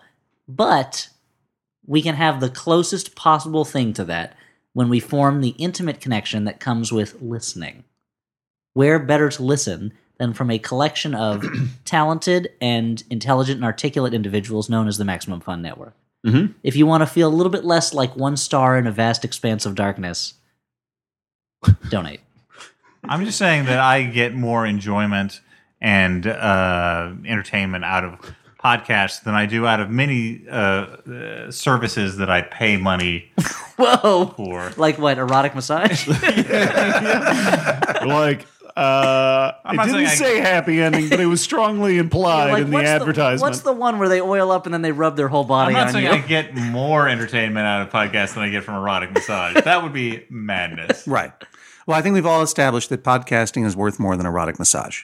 Question is, how much money are you going to spend for us to give you a happy ending on this podcast? That would be so weird if that ended with us just narrating a happy ending for the audience. So let's not do that. But what do you get if, say, we mentioned there's a $5 entry barrier? Right. So $5 a month, you get access to all the exclusive bonus members-only content that Max Fun offers. This is literally hundreds of hours of special shows that the Flophouse has recorded, that other podcasts like Judge John Hodgman and all the other podcasts that you love at Maximum Fun have recorded just for donors. And not only do you get this year's bonus content, but all of the previous year's bonus content. It's tons of fun It's a ton of for great you. It's a stuff. ton of Yeah. great stuff. I can specifically say that we did 2 live shows this year already at the Bell House, 2 sellout shows. One of them is going to show up in your regular feed at some point. But if you want to hear what we thought about the Entourage movie, the only way to do that is to donate to Max Fun at the $5 a month or better level, because then you will get the bonus episode where we talk about Entourage. The only other alternative would be to kidnap us, make us watch it again, and then have us talk about it. Yeah, that's right. If you're Dan Aykroyd, you probably could send agents to kidnap all of us and bring us to your weird Canadian mansion, Full of ghosts and skulls. fly us with a Crystal Head vodka, and make us do it, or make you guys do it again and me for the first time. I hope I get kidnapped with you. By the way, That'd be That's one of the many things that I wish. One of the many reasons why I wish I was the producer in charge of MTV's Cribs, because I would totally be going to Dan Aykroyd's crib. right? Today on I'm Cribs, assuming it's Peter all like Weller. Scarface memorabilia. It's a lot of motorcycles. What's it like at Jeffrey Combs' house? We decided to find out. But Dan, you mentioned an important Today on thing. Cribs, Brian Usna.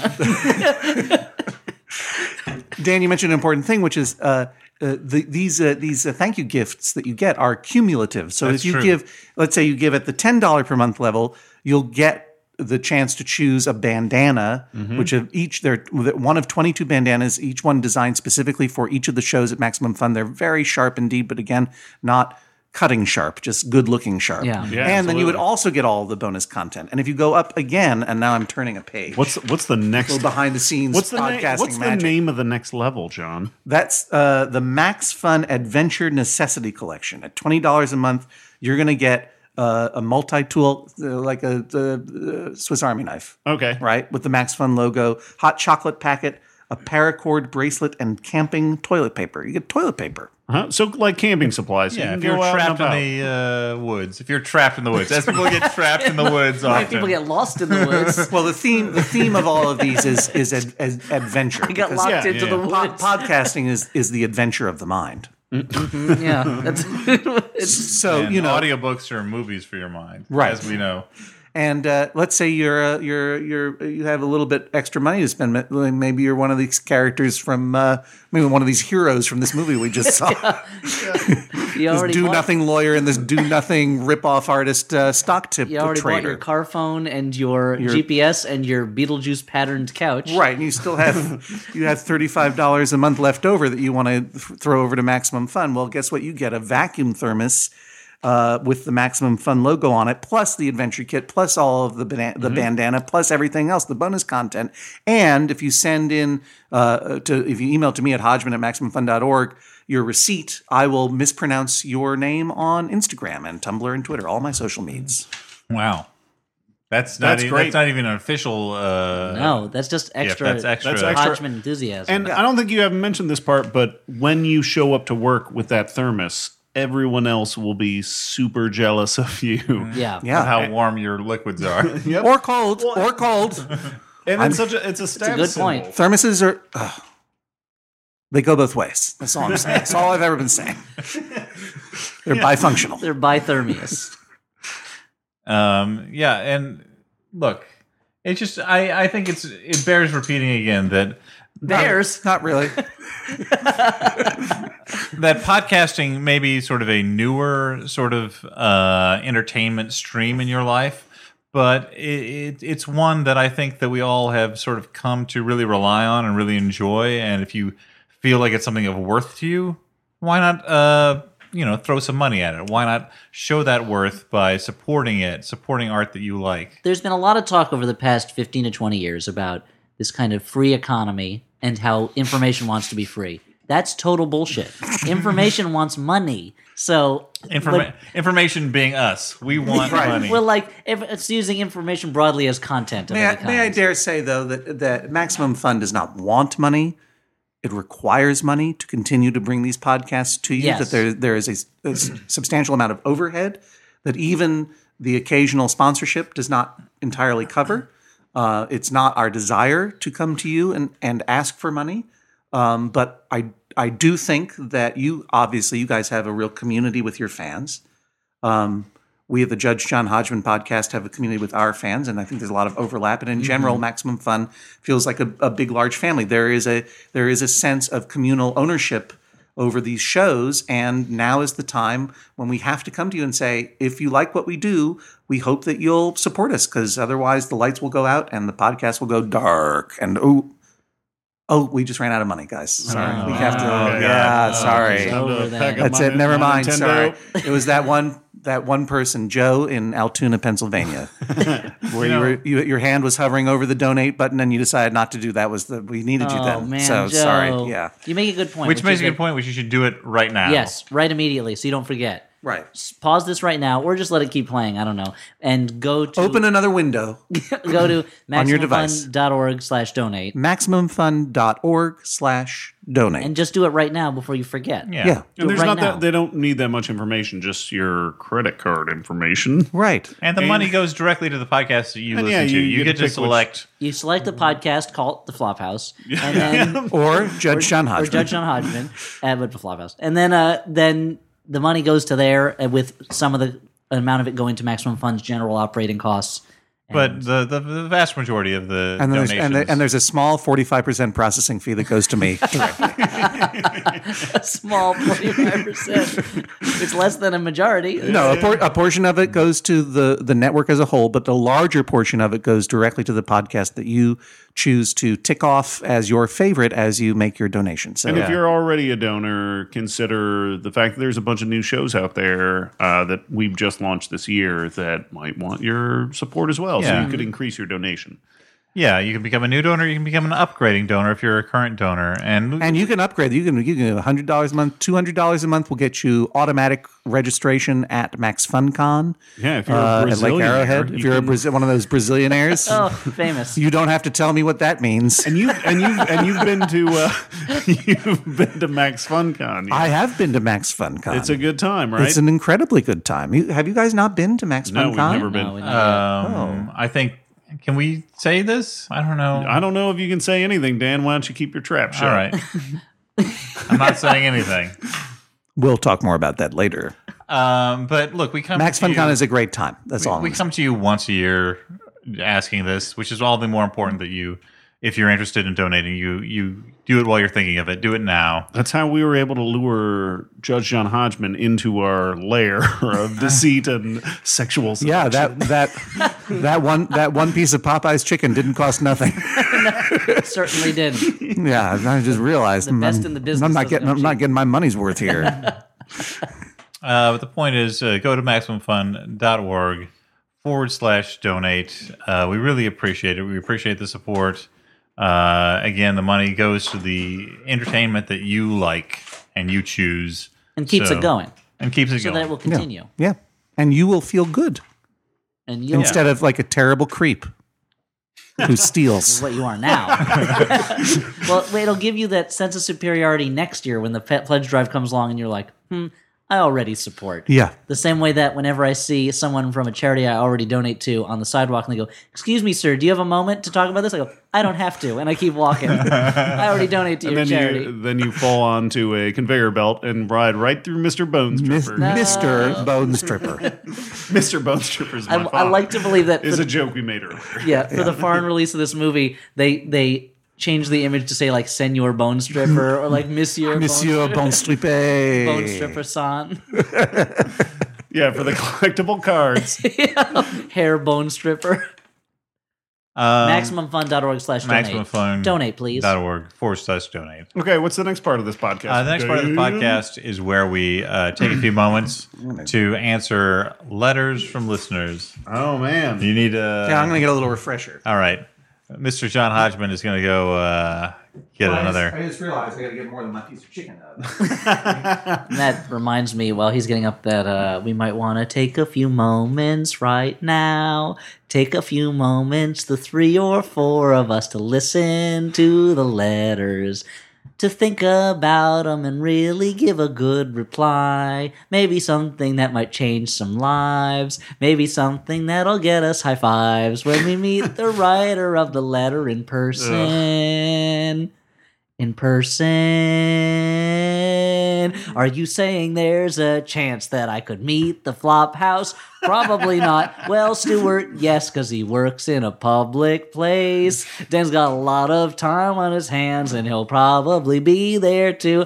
But Elliot's kind of a mysterious sort. A recluse, they say. Back in his lair, unable to leave. He hates the sunlight, hates the light of the moon, light of any kind, natural air, the laughter, the smiles. It strikes him like spikes and like poison. Don't expect to meet him, but Stuart and Dan, sure, why not? And you'll tell him, thanks for reading my letter on the Flophouse tonight. This letter song was brought to you by Me Wasting Time. That's how it works. That's how it works. So. Oh, Dan's already. Should I sing some more? Were you not prepared? No, I just got a message. Dan getting over the orgasm from my song. I just got a message that people are literally scared that this is the last Flophouse because of that offhand remark you said one time that when we did Nothing But Trouble will be the last Flophouse. No, that was just a joke because I hate the movie. This is not the last Flophouse. If anything, it's the beginning of a new era in which we won't do the show anymore. Just kidding. We'll keep doing it. MaximumFun.org/donate. Yeah, we're friends IRL, right? We are friends. Irrel. So, Dan, do we have some letters, or should I sing another song for No, reals? I've got it. So this first letter is a very well-timed letter. Let's say that. Dear considering- Floppers, Nothing But Trouble. Are you going to watch it? Yes. Thanks It's for the from letter. Chris Last Name Withheld, who writes. Okay, I'm back. Hang on, before you read the letter,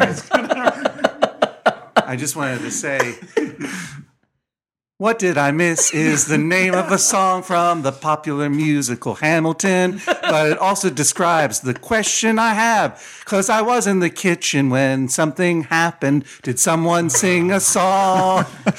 I hope I didn't miss a song. Run song to song. It counts. The abrupt ending.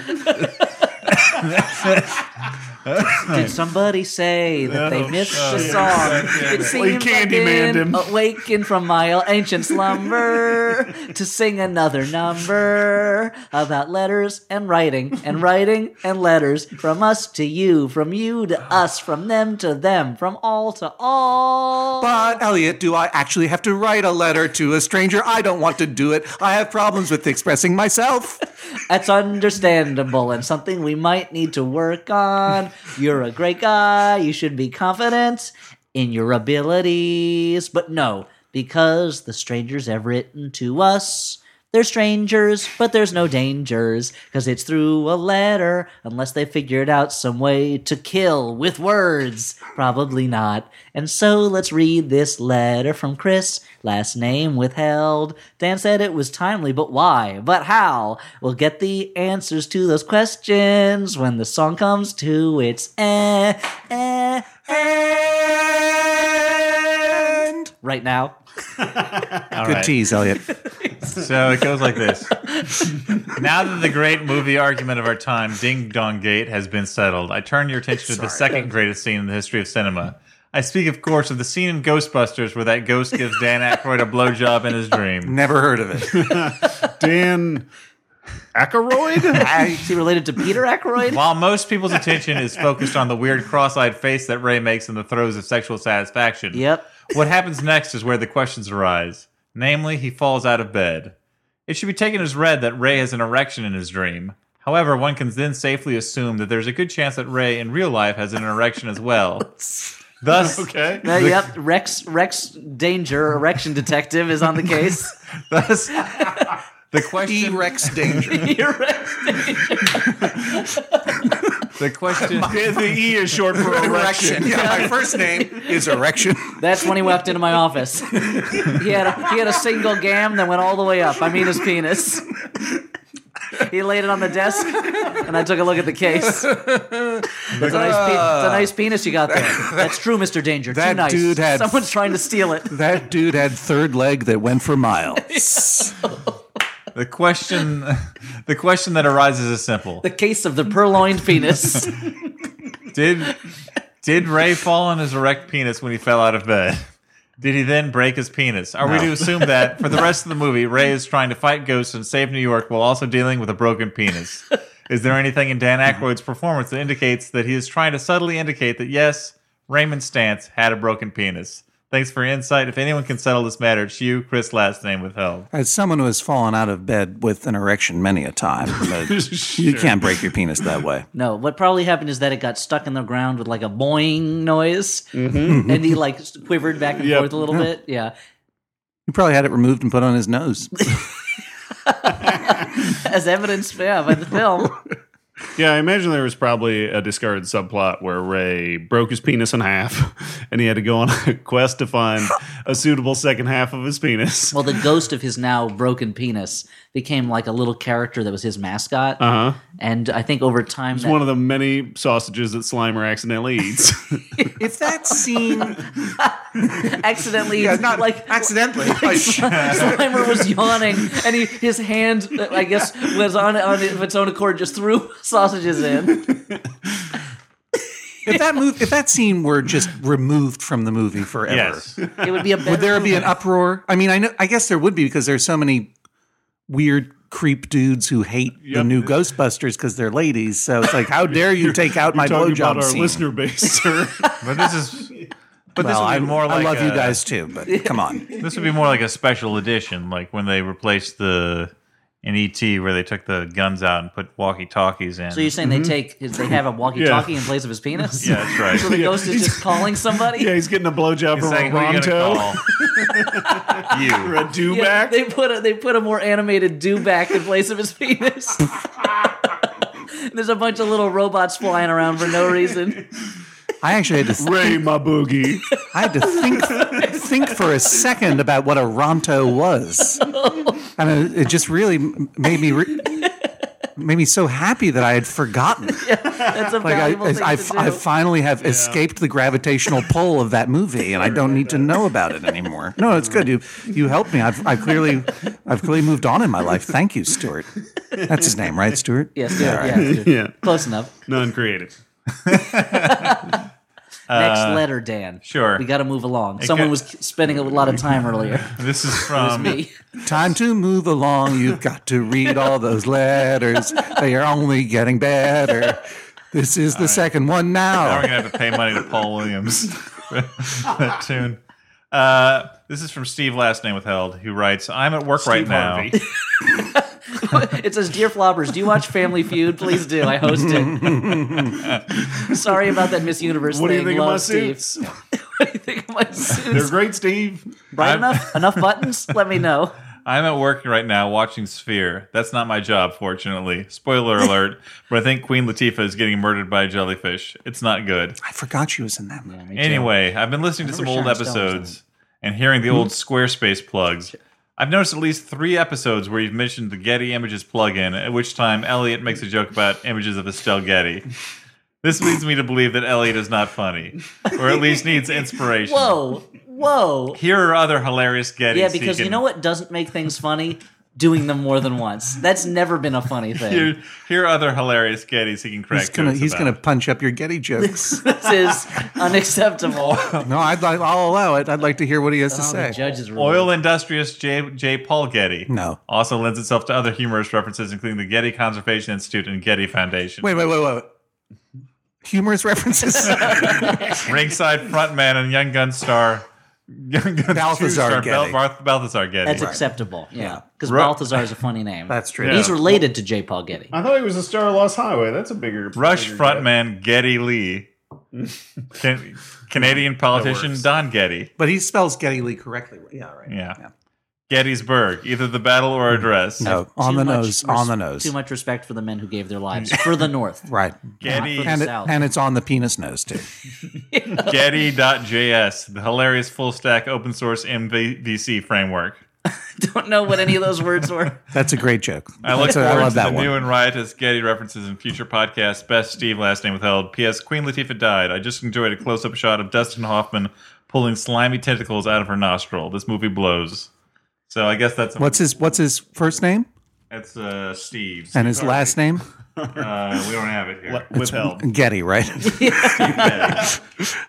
Steve Getty, thanks for your submission of your packet. We'll keep you on file. We'll keep you on file. We'll keep you on. It's like a disease. Yeah, it's hard to turn Yeah. it off Yeah. because it's so much fun to make up songs. But And thank, right Are you wrongs. trying to set us up for a song? I don't know. It could be. I appreciate the burn on Elliot, but we've got time for just one more letter. Is it if it's the last time we had time for just one more letter? It involved Krang having boobs. There's nothing. Or it was like, Dan's the best flopper. I love him the most. Signed Love Man Stan. Decoy. Signed not a different Dan. There's neither anything about me nor anything overtly sexual about this last letter. Okay. So this letter goes like this. Sexual. I know. I was Sex 12. I was hoping. Hoping. We're hoping you weren't noticing. I was hoping and you would Be having some sexual feelings. when you got that feeling in sexual healing. Need some sexual healing. So this letter goes like this. Since you talked about Bazooka Joe strips in your Aloha episode, I'm taking this as a signal that you've finally decided to switch from being a bad movie podcast to instead revolving around comic strips. Isn't it weird that in the 30s a bunch of strips were released that are still around today but have nothing to do with their original focus? That is weird. That's true. Thimble Theater became all about the irascible sailor Popeye rather than focusing on Castor Oil, the terrible brother of Olive. Or thimbles. Fritzy Ritz would change for the better once Fritzy accepted her lovable niece Nancy. And obviously things shifted for the worst once Blondie finally settled down with from her wild flapper days and married Dagwood. Also, how Snuffy Smith just took over Barney Google. Yeah, it's true. I was hoping with his googly hoping eyes. one of us would bring that up, and I am not surprised it was you. What twist would you like to see in other comic strips? Would Dennis the Menace finally kill Mr. Wilson and realize the futility of his menacing ways? Would Dilbert finally And get then what fouled? it becomes an Oz type prison strip. Would Dilbert finally get fired for sexually harassing Alice? Making jokes around bad movies is great and all, but I think this new comic strip focus will make the podcast more successful than ever. Flip-takingly yours, the kid from Foxtrot. Well, Which kid? There's 3 kids in Foxtrot. There's the 2 boys and the girl. yeah, but I think The younger one with yeah, the it's blonde. Jason nerdy one. Fox, the Okay. star of the Bill Ammond. So, Cartoon. wait, there was a question. Comic Was there a strip question? Foxtrot. Were we given a question there? It was basically saying, what are you guys wasting time making fun of movies for when there is this antique art form that no one cares about? And they're like Yeah. twists in. So Or I should what say I- this other antique art form that no one cares about.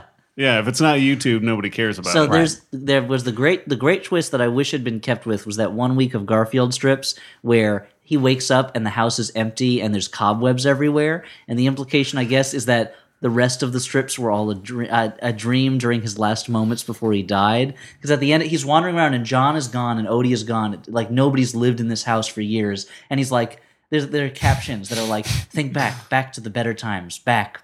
And the last This is a thing that happened? yeah, it's Yeah. a 5-day storyline, and the last panel, the last day, is he's back with John and Odie, and I think the intention was that those weeks were a dream, But what it comes off implying that the rest of the strip is him. The whole strip was a dream. Yeah, Right. and he's like, I can't. I'm going insane from my solitude. Like I have to think about this before I. What kind of mushrooms did you put in that lasagna? I thought you were describing Garfield in a post-apocalyptic environment, and that is something I would like. Garfield Fury Road is something I would be very interested in reading about. That'd be pretty fun. There's no post-apocalyptic comic strip. I'm kind of surprised there isn't because it's such a go-to thing right Right, now. but the only people who read comic strips now are elderly people who are thinking about death all the time anyway. They don't. Oh, everybody's It's not dying fun. out. It's not fun for them to The to engage in a premise where all life is ended. It's more fun for them to engage in a premise where Drabble says something. Where Shoe is hanging out at the tree bar. the twist I was always hoping for would be that that Slylock Fox would finally realize that Jack the Ripper is all part of one giant Masonic conspiracy. And then it's his buddy Max Mouse that's been behind it the whole time.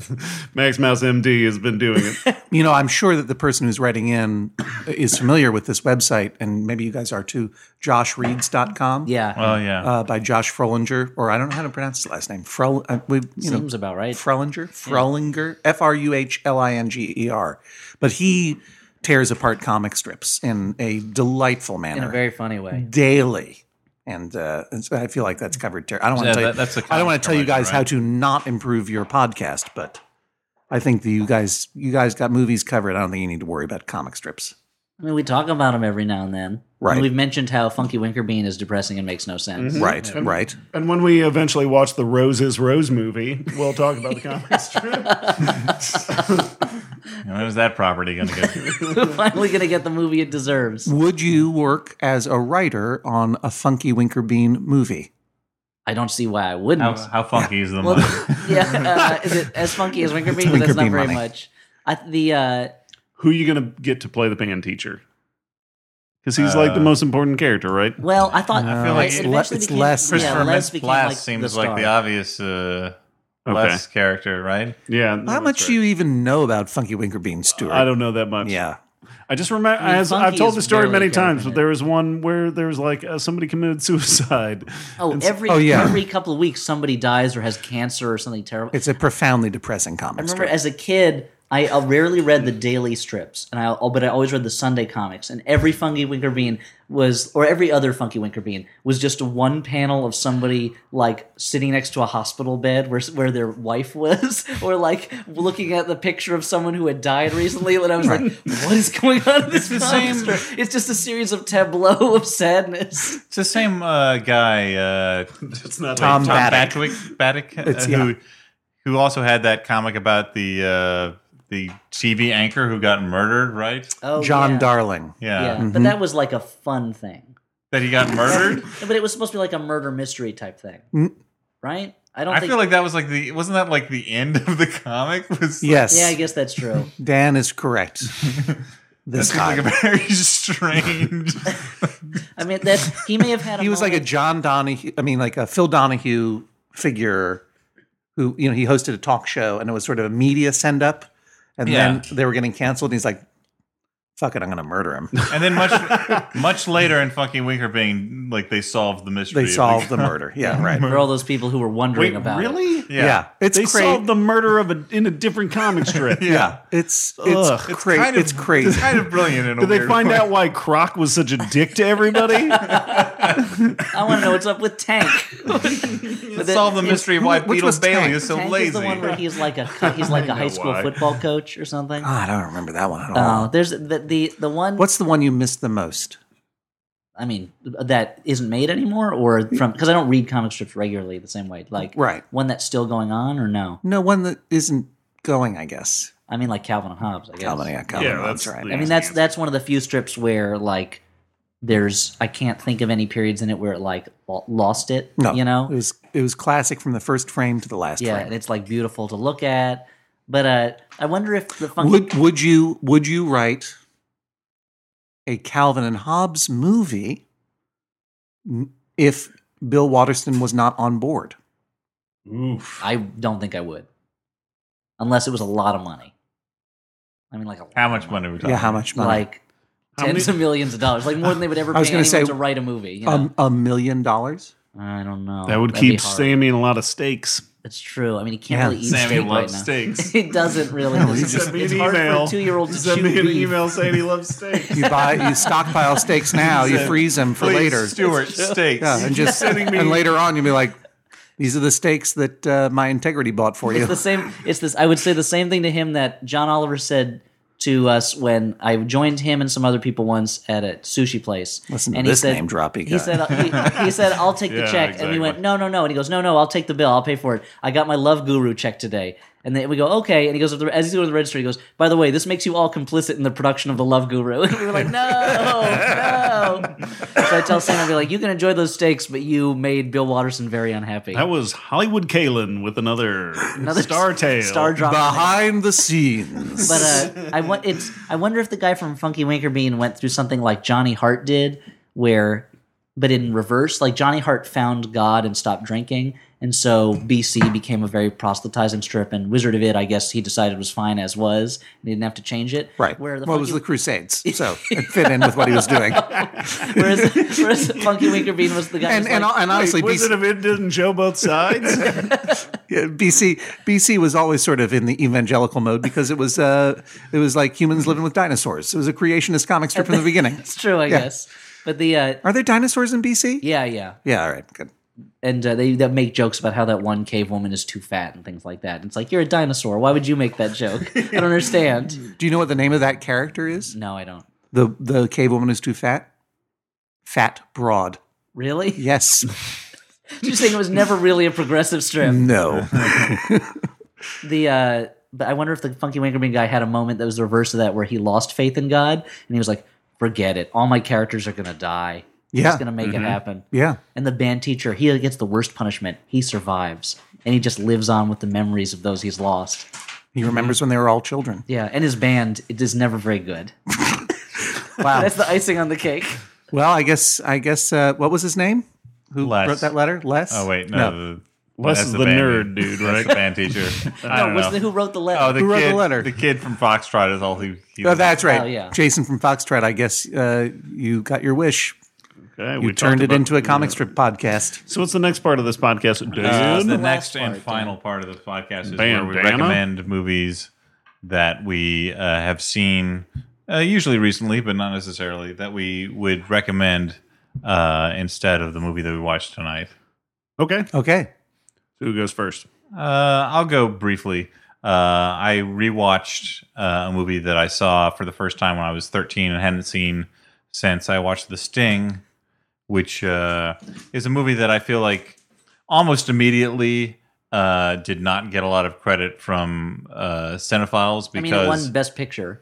yeah, but it was So I guess it's an underrated, I said underdog. cinephiles. It was like it came out in the 70s and it was already a movie out of time because it was a very old fashioned movie even when it was made. It was a throwback. It was an old Hollywood movie, but it was also like set in an older time period. But shot as though it were the 70s. In a weird way. it's got that Like, George Roy Hill. Yeah, that George flavor. Roy Hill, yeah. but We all know it. that George Roy Hill, yeah. Coming at you now, it's that George Roy Hill, yeah, top of the charts. You're listening to W, huh? But 100.1 on your radio dial. it's a movie that really I feel like it's a very seminal it's definitely a very seminal con man film. It kicks off that sort of We're talking about The Sting. The Sting. Right. This is Yeah. your recommendation. Yes. Okay, gotcha. And so I'm recommending The Sting too. No, the thing is, like, you watch The Sting today and it has one twist and it's not a surprising twist at all. If you've seen any con man film Is there a scorpion at all, in it? you're like, I don't even know what twist you're thinking of. Scorpion Twist. didn't you see that movie, Scorpion Twist? I'm not Is that hot new dance craze? Now, the way that you do the dance is you put a live scorpion in your shoe. the name of the dance is the Scorpion Twist. You're twisting from the pain as it stings you with its venom. Nothing better than a dance where they tell you the middle of the song. No, it's just the movie is all building up to one twist that is not surprising in the least if you've seen any sort of movie that has a twist at all. But that's because Like Sixth Sense. Right. It turns out they're all ghosts. it's because The movie was set in the past. They're all dead. The Sting is such an early example of the form. They're all what is it, set in the 30s? It's the Yeah. 20s, right? Or is it 20s or the the 30s? They're They're all living in a colony where they're It's acting like Depression it's the era. 20s or the 30s, but in fact, when they walk outside the studio, it's the 1970s. That's right. The twist is they were making a movie called The Sting the whole time. Hold on to your hats. Yeah. Guess what? This is not a real sting. It's a movie. Turns out Robert Shaw was in on it the whole time. Life's He read like the a movie. screenplay. Write your own ending. Keep believing. Keep pretending. We just made the Sting. Thanks to the Stingers. The Sting. The stingies. And you. That's how you do the scorpion twist. No, but what I'll say about the movie is it's just if you want it's what it is a testament to just old Hollywood charm. Like if you want to see a movie where you're just like, oh, this is carried along 100% on the charm of Robert Redford and Paul Newman and the fact that you've got Robert Shaw as the bad guy and you've got character actors like Charles Durning and Ray Walston, like that's the beauty of it. Just a movie that That's has... how it works. That is how it works. Like it's That's classic how it works. Hollywood big stars with Yeah. great character actors. There are a lot of things that Chevy Chase was supposed to be able to do and didn't. And yet, even in this movie, I felt like at the beginning, I'm like, this guy's got some classic Hollywood charm. Yeah. And if he were not thrown into this terrible plot, something could have happened. Now, of course, True. it's all lost. And if he was not famously kind of unpleasant, I think he at the could time, have applied that in other... at the time, he was not known to the public. I think. Yeah. How unpleasant he is. I think that was just among entertainers. Well, I have not seen The Sting for many, many years, and I will take your recommendation. All right. Anyone else? Yeah, so I this hope is- that you do. I hope you have a recommendation because that's the way that this part of the Yeah, so this is the part of the I brought podcast one. where I recommend a horror movie. I'm going to recommend 1989's Witch Trap. That Witch is Trap? Witch Trap. Not the sequel to Witchboard, which actually they put on the VHS cover, and I think in the opening credits, even though it's directed by the guy who directed Witchboard and directed Stuart Wellington favorite Night of the Demons. Now, you've Witch talked about it Trap many times. is features a number of the same actors from Night of the Demons, including Linnea Quigley, who is also, yes, totally naked in this movie. And it is kind of the definition of like a good, bad movie. Like you want to watch this, it's like a classic 80s, early 90s horror movie that you want to watch with friends. People get killed. There's the hero is this like wisecracking detective who has a terrible one-liner for every scene, and people get killed in the stupidest ways possible. And it's shot very cheaply and weirdly. It's a super great movie to watch with friends. Witch Trap. And are witches trapped in it? Kinda. I don't want to get too into the plot. Why not? But it's kind of a witch. The movie is about a couple of ghost hunters who get hired Yes. so there's some ghost hunters who get hired to clean out a house that is haunted by an old warlock. Now, the guy who owns the property needs to make some money off of it because he is, I guess, in debt, and his only option is to turn this haunted house into a haunted bed and breakfast because haunted houses are big business back in 1989. As I think they probably are now. Yeah, as they are now. So but the problem is that he hired a stage magician to kind of like make sure the house is cool, even though a little bit haunted. Basically, add a little bit of bona fides to it. Bona fides. Unfortunately, Like a skeleton. that guy totally gets killed by the ghost.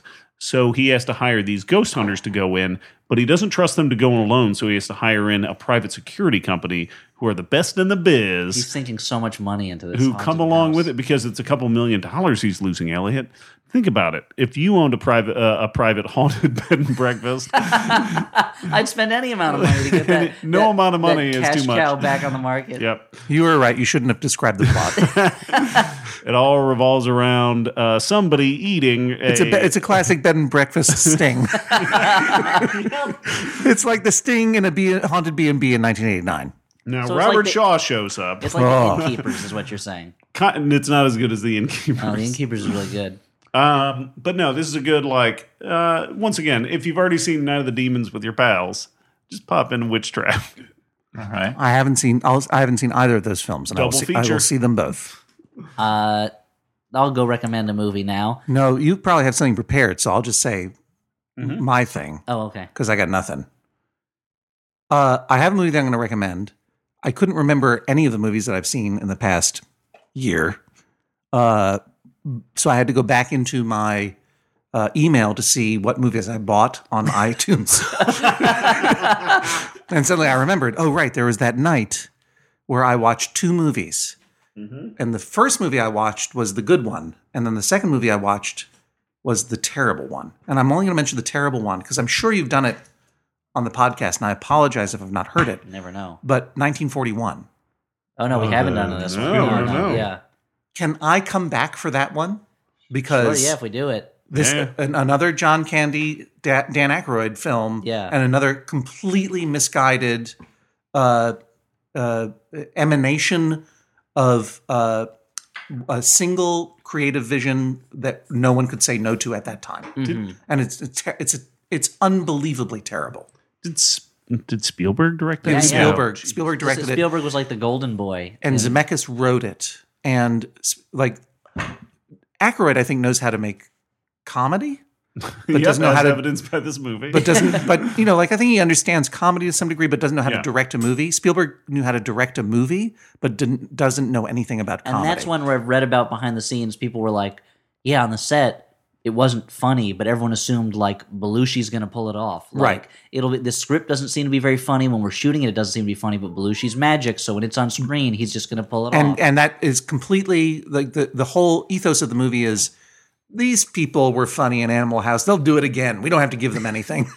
We don't have to make any. We don't have to set up anything. They'll just mug and then look at boobs and that's what the movie is. And it was startling how terrible. And I'd seen it as a kid. My dad took me to see it, and I can't imagine. Time what for you was to going learn through about his the war, mind. son. Yeah, But when you exactly. were a kid, because I remember seeing as a kid, and just like this movie, like I just assumed it was good.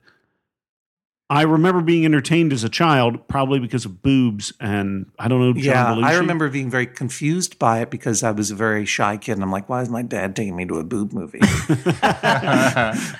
And it opens with a parody of the opening scene of Jaws, Yeah. which was the only good thing about it until you realize just how it's a profoundly misogynistic movie. But that's a terrible movie. We'll leave that for another time. Okay. The movie that I saw earlier that same night, in a similar jag of like, was this good or was this bad, was Broadcast News. Oh, Which okay. is That's a good movie. Great. Yeah, that's a really good movie. And I had forgotten, like, it's one of the, I'd always taken it as one of my favorite movies, but it had been years since I had seen it. And it was one of these movies where I had not appreciated just how deep into my DNA it had gotten. Mm-hmm. It's Albert Brooks is so funny in it. Yeah, that's fantastic. The three of them, William Hurt and Holly Hunter. Holly Hunter, right, are so incredible. And there's so many moments that I remember that not only that I remember perfectly, but that affect how I think about comedic and dramatic writing now. And it's still incredibly pertinent. So I recommend that movie highly. so you it's heard no- it, 1941. No. John Astin, Also, check put it out on the DVD. Scorpion Twist, a very underseen exploitation spy Dance movie film. from 1981. Spy dance movie starring Digital Underground, 1989. It was incredible. Shock G plays all the characters. So I'm going to recommend a movie that, in keeping with my usual trend, is an old movie and a foreign movie, which is a movie called The Housemaid. which is from South Korea in 1960. It was directed by Kim Ki-young. Well, I've got to go, you guys. So.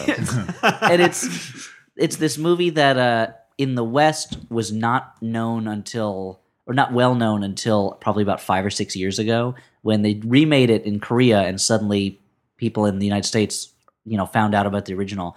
And it's like if Alfred Hitchcock made a thriller where he went farther than Alfred Hitchcock does in terms of like just shocking subject matter, where this family is, the mother is a seamstress and the dad is a music teacher at a dormitory for women who work at a factory in South Korea.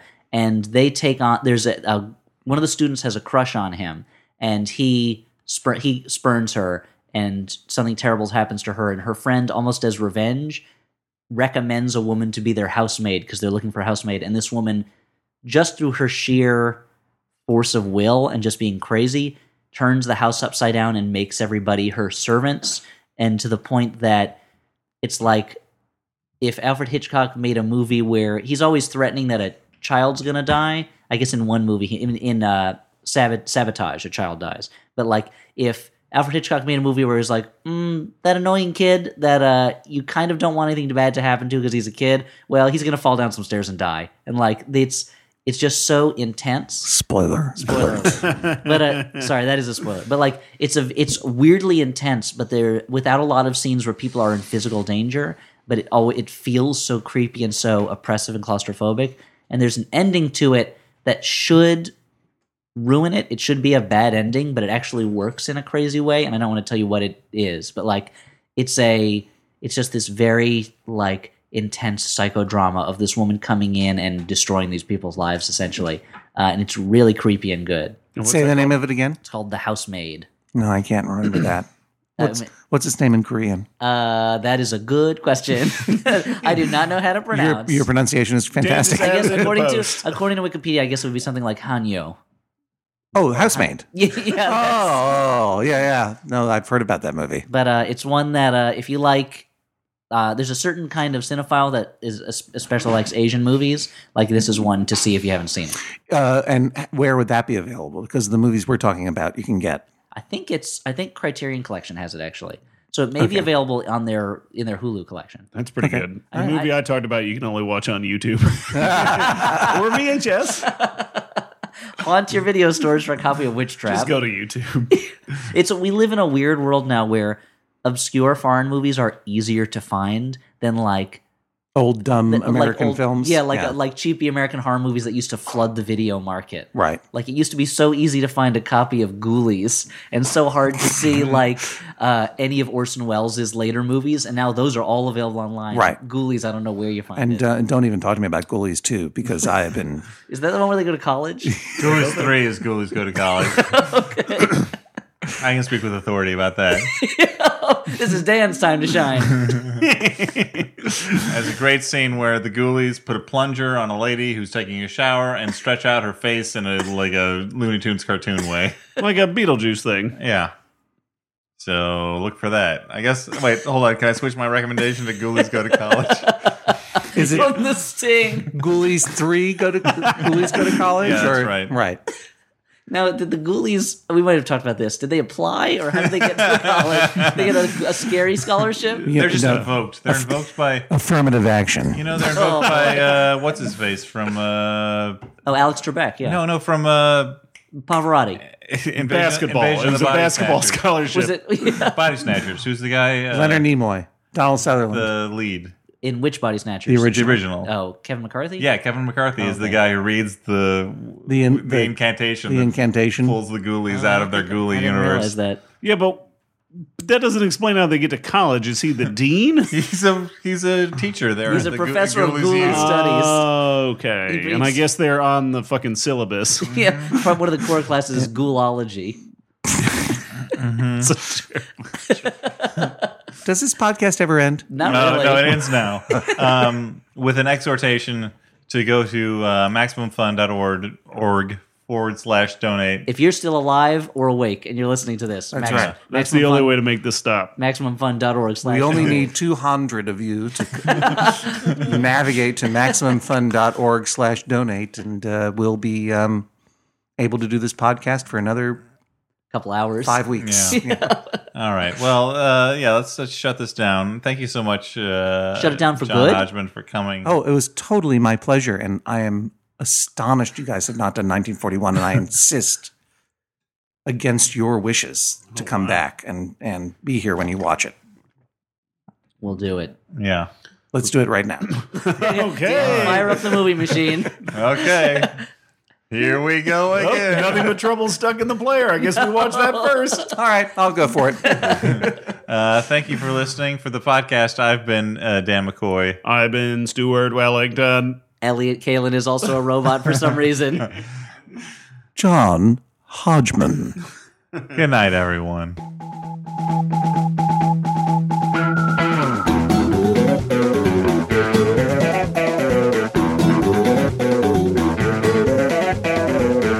All around the world, the same song. The same old song. Did you timestamp all your goofs? Because if not, we gotta watch it again. I didn't timestamp my goofs, and I remember now in that email you said, remember, timestamp your goofs. You don't mind if I try out my new character? I mean, you kind of got a recognizable voice that we're hoping to capture. But, Everyone. Oh, I don't know, Elliot. I think You I have a didn't. vision for how my career is going to go. I want to get on the ground floor of this cool new character. You didn't have John He's Hodgman on going to your be show. the You had biggest Mickey character Mouse. since Bobo and Little Devil. MaximumFun.org. Comedy and culture. Artist owned. Listener supported.